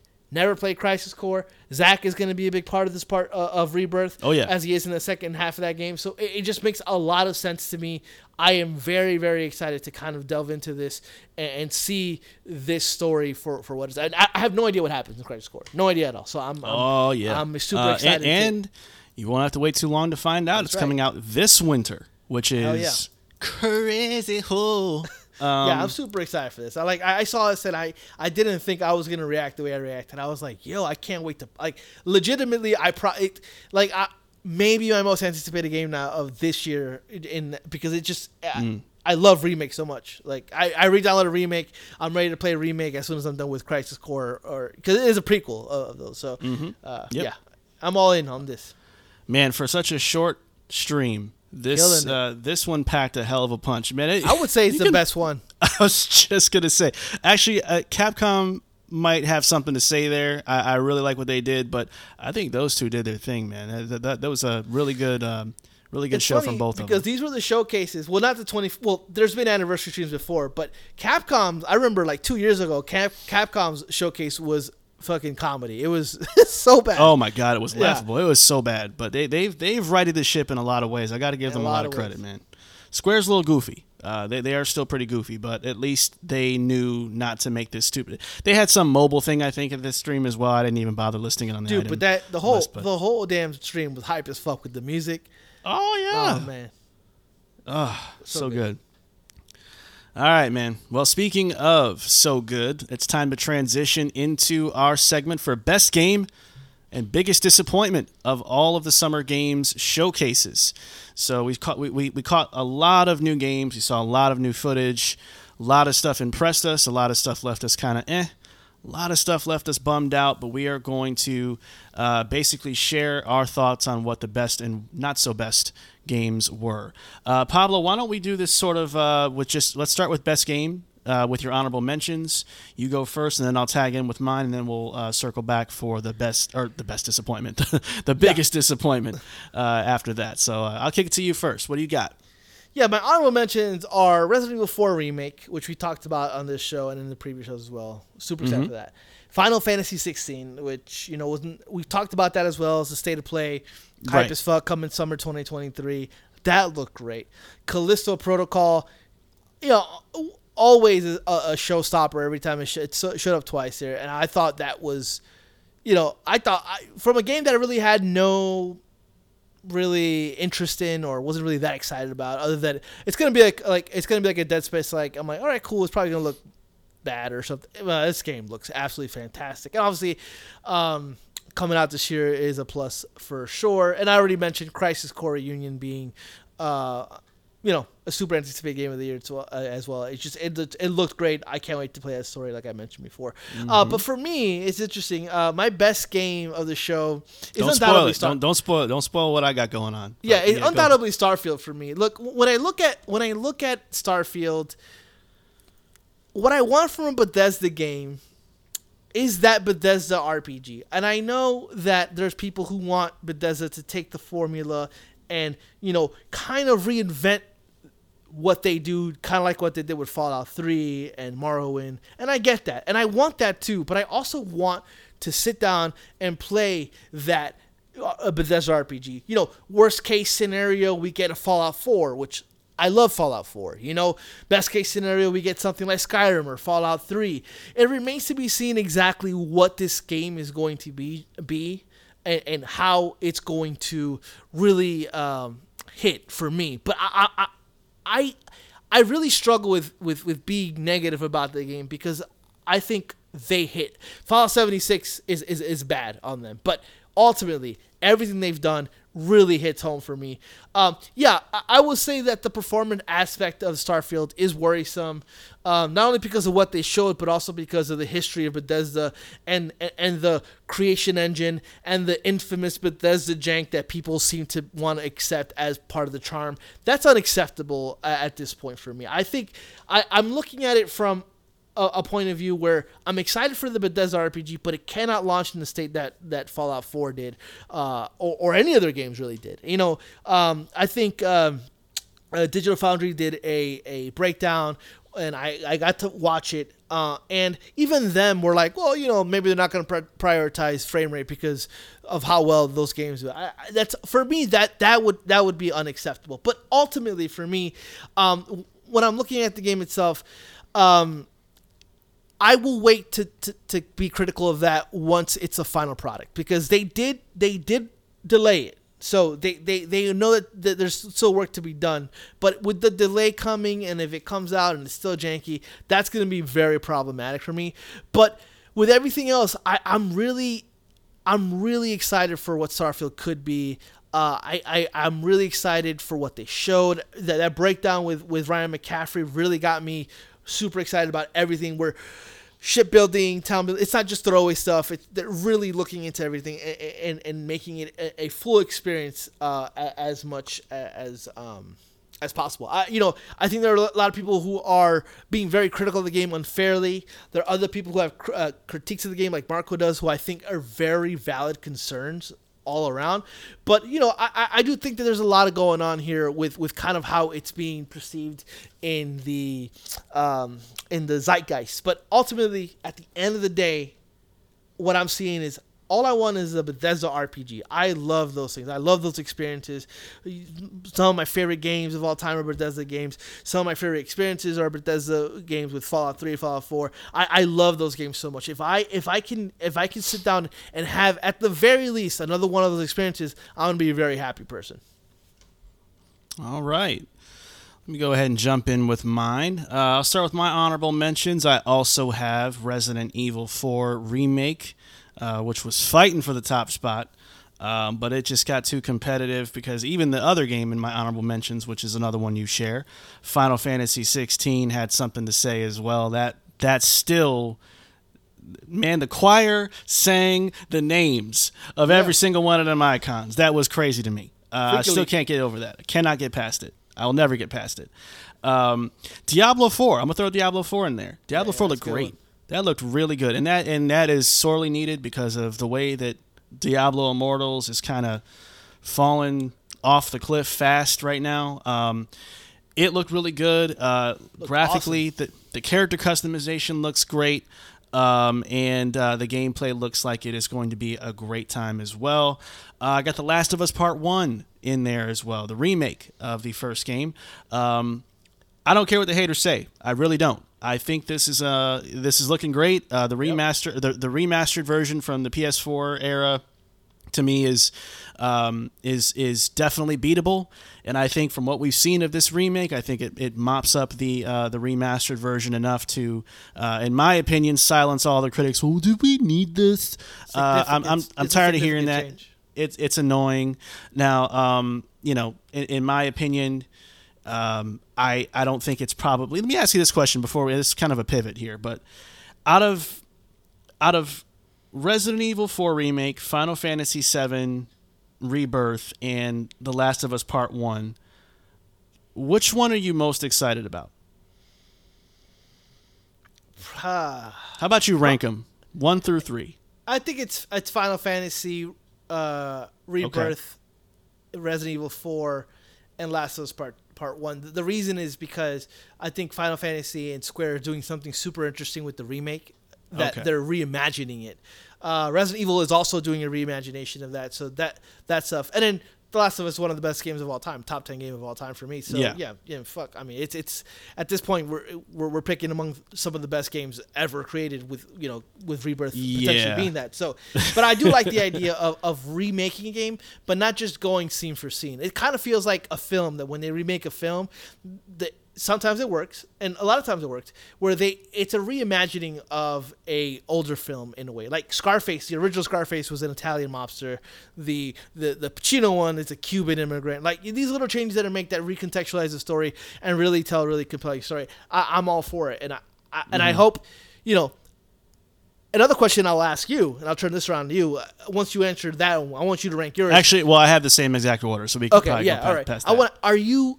Are you potentially getting sick of remakes as a kind of, because I think if they're evolving in a way where they're becoming less about just remakes and they're becoming more about giving you the essential experience as you thought the game was in whenever it came out today, by recontextualizing it and making it make sense for 2022 or 2023. I think that's super smart for them. I don't get sick of remakes. I'm one of those people. I think if there's an opportunity to make a great game from the past, playable, modern, and advantageous of new hardware capabilities, and there's an audience for it that wants it, I don't see any reason why you don't do it. I think it can get excessive when it starts to take over from originality. I think that's usually a concern, but I think there's plenty of original games that come out to offload or to offset that concern. So I'm cool with it. I think people are getting tired of it because people wonder the validity of, well, do we really need this? Even with Resident Evil 4, which to your point earlier in the show, it's like, guys, that game, it plays better in your mind than it does in 2022, y'all. So you might want to pipe down and let them make it, because you'll be happier. Trust me. And there's also the stupid notion that they, instead of making that game, they should be making another. It's like, no, because that wasn't in their plans. That was never going to happen. They didn't stop. They didn't stop developing Resident Evil 9 to do Resident Evil 4. That's just not the way these things work. Right. People get so armchair development. Like, well, why would they waste their resources on this one when they could be making something totally different? I don't understand. Anyways, we kind of deviated there. But anyways, let me summarize my honorable mentions: Resident Evil 4, Final Fantasy 16, Diablo 4, and Last of Us Part 1. Best game, Final Fantasy 7 Rebirth. It came at the last minute, and it swept me off my feet, man. The nostalgia, like I said earlier, seeing Cloud and Seth walking and talking and being old buddies like they were at one point, that threw me off, and I've had that image in my head ever since I watched that little teaser trailer. I'm so hyped about this. I'm really, really excited to see what they do in terms of taking liberties with the story now that they've kind of tipped their hand and said, hey, we're kind of going off script here. Now this is the first game where they're really going to lean into that, it seems, and I'm really curious about that too. I'm hyped, man.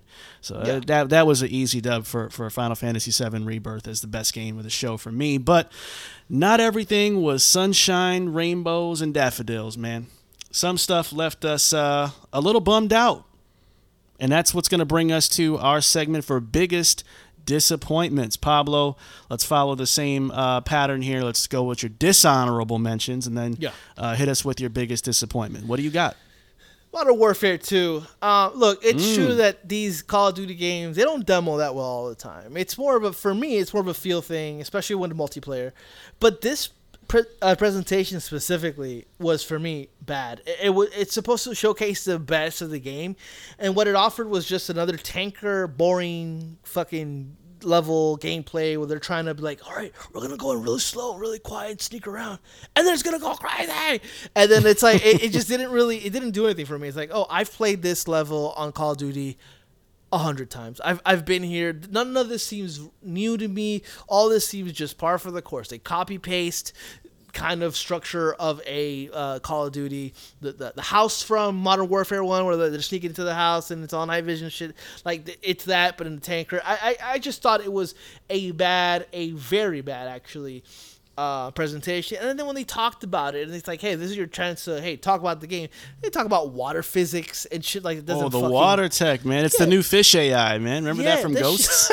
That shit doesn't fucking matter. Like, it's just super weird how they barely talked about multiplayer. Like it's just little things like this that what makes Call of Duty, they really almost like don't get. And for me, this being like it's supposed to be like a huge, their next big title, like the most anticipated Call of Duty since Modern Warfare 1, it just kind of was really ho-hum for me and just didn't really do anything for me at all. Second game is Cocoon, which was shown at the Xbox showcase. The reason for it is because it's the people who are some of the minds behind games like Limbo and Limbo and Inside? Yeah. And it's like, I love those games. I think those games are absolutely incredible games. And then they show Cocoon, which for me just didn't feel like any of those games to me. Didn't look like any of those games. And being a platforming puzzle game, I'm not really big on those. I'm sure that like this is like a creatively refreshing thing for these developers to do something completely different. Not my problem. I don't care. Give me something that's like Inside. Give me something weird like Limbo. This thing opened up with like a vagina fucking opening up. And yeah, that's right. Like, the Koontang squad. Where you at? Yeah. Sit down. Like, it looks cool. The game looks good, like graphically, like art style. But for me, what this game is, when you tell me these are the people behind Limbo and behind Inside, I'm thinking Somerville, which is the other half of that mind, that made those games. Those are the kind of games I want to see. This just seemed a little bit kind of like Below and had that kind of aesthetic to it. Not a fan of this at all. As soon as you open up with those two, with those creators, and you show me this, I was like, damn, I want another one of those kind of games. And then last but not least is Marvel Midnight Sun. Can't say I'm the biggest Firaxis fan. I'm not even a big XCOM fan, but it's the potential that I felt was lost here. When you look at what this could have been, a XCOM meets Marvel Alliance mashup, I'm saying, okay, that's interesting. I'm open to these kind of games if done right. Like Into the Breach, I always talk about that game. A type of game that I'm not into, but that one got me into it. I love Marvel.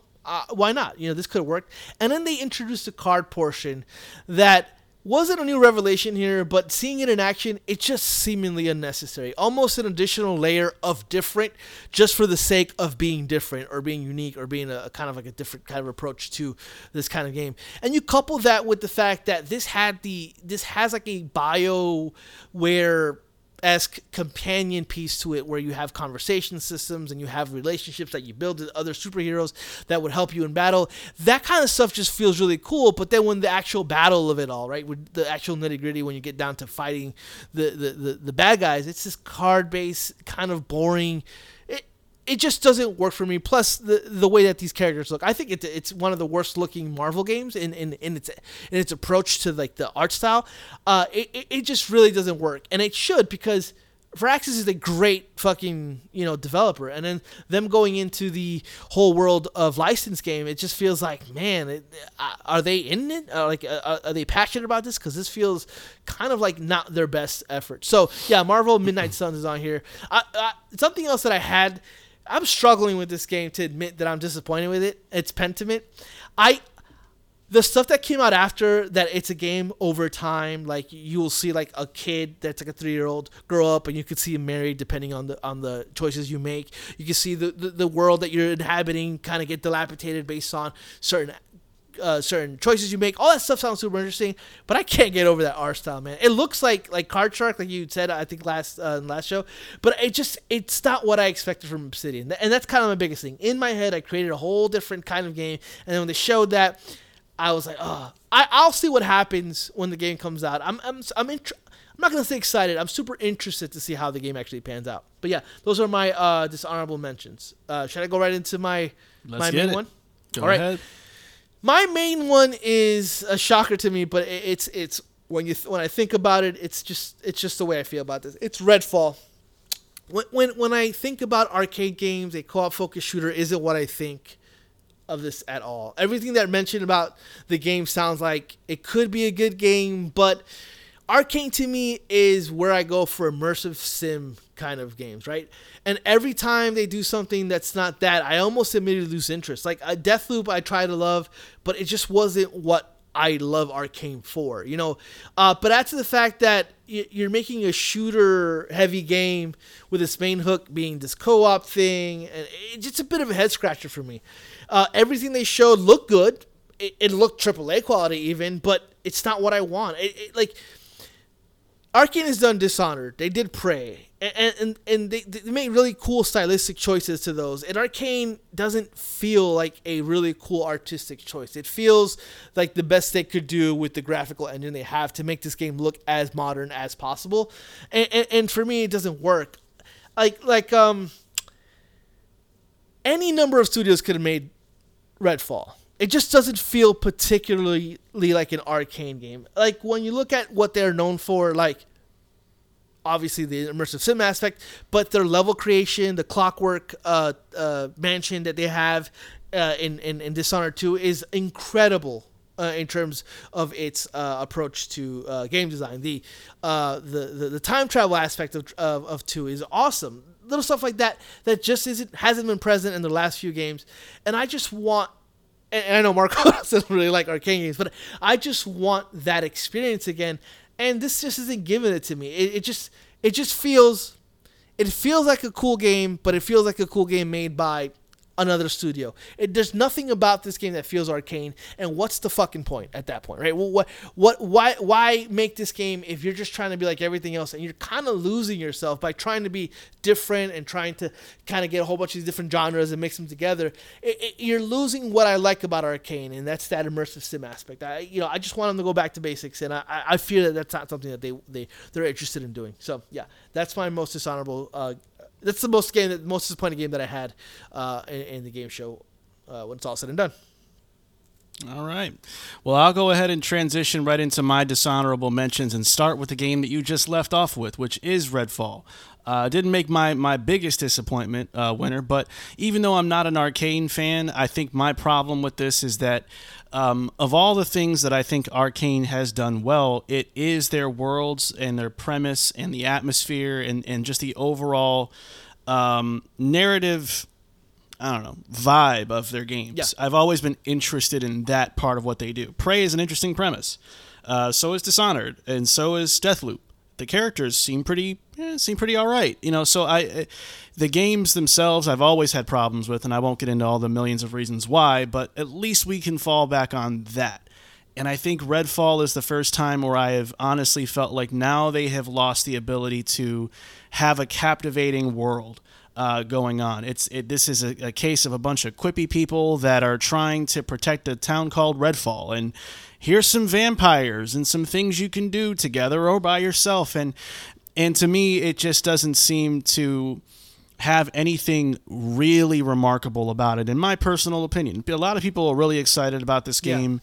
Yeah. I think for me this really just feels like another Back 4 Blood.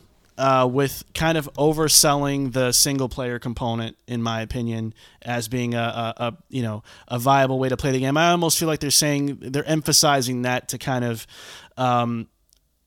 avoid the pitfalls of what Back 4 Blood went through when they found out you can't really progress if you play solo. And I think they're really trying to make sure you go, no, guys, it's really, really viable. But I just don't find any of it really Arcane-y in a sense of that world building and that interesting, intriguing kind of vibe that they've achieved very well in the past. So that's why it's still a dishonorable mention for me, even though I'm not a fan of them. I also have Pentiment on my list as well. I think Josh Sawyer, I think his name is a great writer, kind of a writer's writer. Done some really great work with New Vegas on the Fallout side of things, but man, this is just not a very interesting looking game to look at, literally. I wish this was more of a traditional thing and not just some, kind of weird side-scrolling looking situation. It looks like one of those Switch Vaporware games to me, and I'm not exaggerating. It just kind of looks bad, man. And I'm sure the story has all kinds of interesting depth and branching paths and all that depth that he's known for. but it's just kind of wrapped in this really ugly casing that I really cannot get past and just doesn't excite me at all, especially if it's not a full-blown, Obsidian kind of game, if that makes sense. So it's just not for me, at least from first look. Call of Duty Modern Warfare 2, yeah, I got a good Pablo, man. That was a very boilerplate looking demonstration of the campaign. It is a ship that's going down, and a bunch of things are flying all over the place, and gunfire, and a lot of Oscar mics, and a lot of dumb, tactics that you can do in the beginning that just seems, okay, I'll take the one on the left, you take the one on the right. It's just the same. It's the same thing, and it's really sad to see, because I think I wish that Modern Warfare had more imagination to it, like Black Ops did. And does, because you just see so many of these typical Call of Duty missions, man. And yeah, it looks nice graphically, it really does.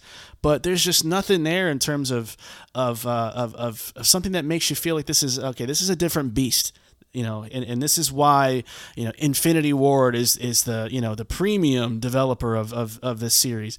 I just don't get that vibe here. I think that they are the most coveted studio of them all, but they do kind of, to me, the most mundane work, or the most boilerplate work, in my opinion. I hope I'm wrong. I hope this is a great game, but that did not really instill a lot of confidence in me that this was going to be something truly unique and special.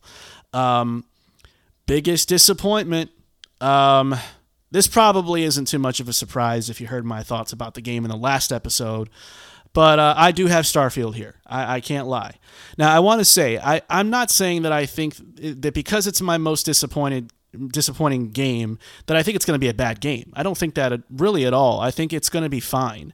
I just think that when you look at how it was presented, when you hear about some of the ways that it was described by Todd Howard with his Todd Howardisms, and then what Pablo had walked me through earlier on in this episode about some extra stuff he said to IGN, what you really have here is a couple of things working against this game right now. Number one is scope. Scope seems to be the new buzzword for Starfield apologists right now. Yeah, dude, I get it, man. The performance isn't great, and the combat doesn't look the best, but the scope. Yeah, but man, you got to give them credit, man. The scope of the game is like, oh man, but all the thousands of planets, the scope. And there's the theme for me when I think about Bethesda is I think that their technical capabilities have never really matched up with their ambitions all that well. And in the years since Fallout 4, I expected there to be a more balanced, parity between their ambition and their actual capabilities. Because my biggest fear about this game is that it's going to be a jack of all trades, master of none.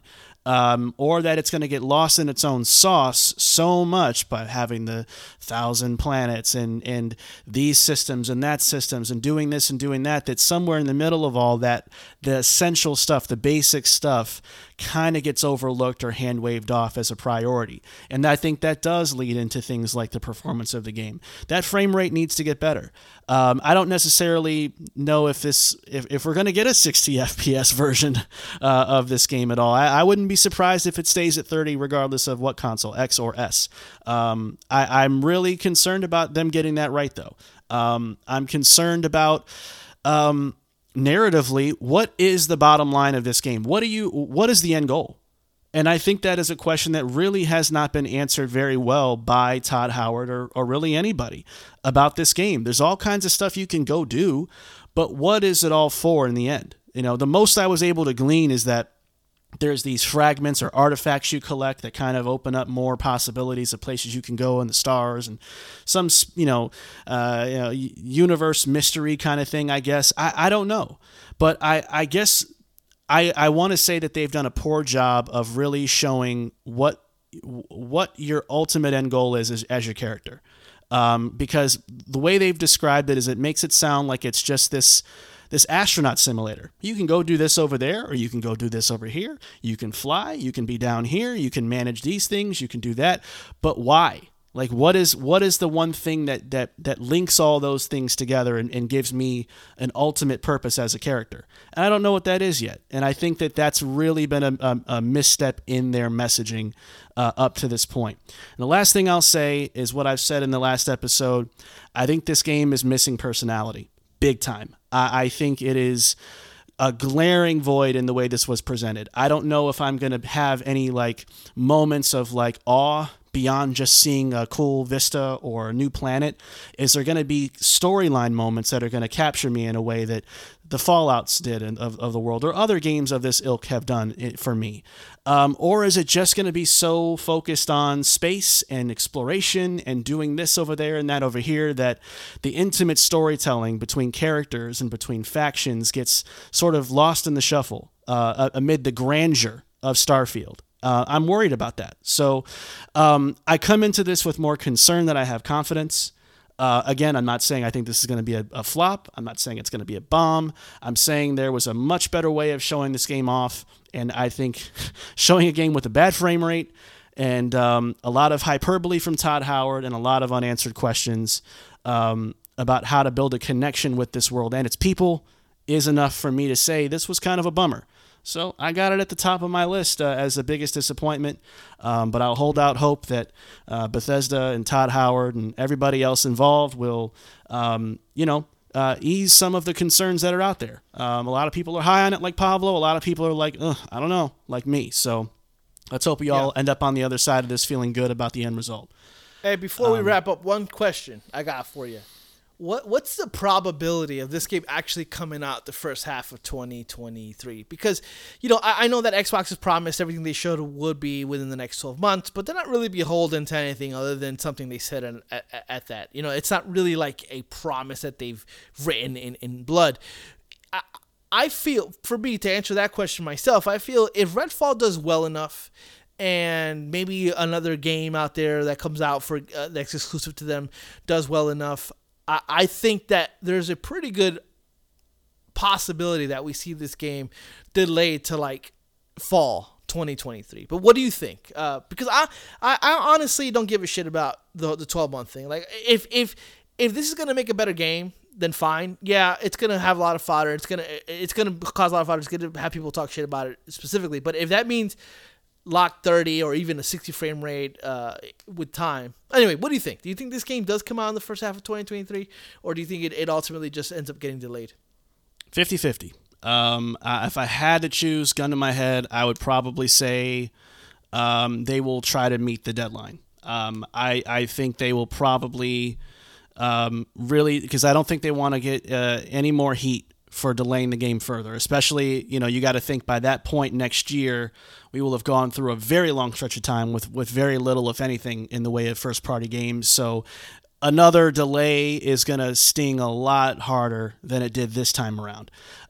So I think they're going to try to get it out, probably at the very end. I would say, I would even say probably like drop dead date of June, end of June is probably when I'll see it. I could see it coming out.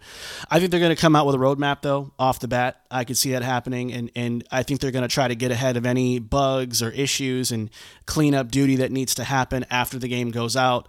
I can see that happening pretty much immediately to kind of get ahead of any backlash about, man, the bugs, the jank, the crashes, and all that stuff that's probably going to happen. Not to be pessimistic, but I just think that this rollout is going to be more than just what date they pick, but also what kind of expectations they set for us for the remainder of the calendar year next year. So that's where I'm at. That's fair. Yeah. But that was a lot, man. So I think that's going to do it for us. That's going to wrap up this episode of the show. We'll see you again in a couple days for our next episode. So stay tuned for that on, I think that'll be dropping Thursday. So check that out. And be sure to subscribe to our podcast if you haven't already so that you can be notified when that next episode drops. Hope you enjoyed this. I know I did. I know Pablo did. You're welcome. And we will see you next time. Take care. Make me feel good.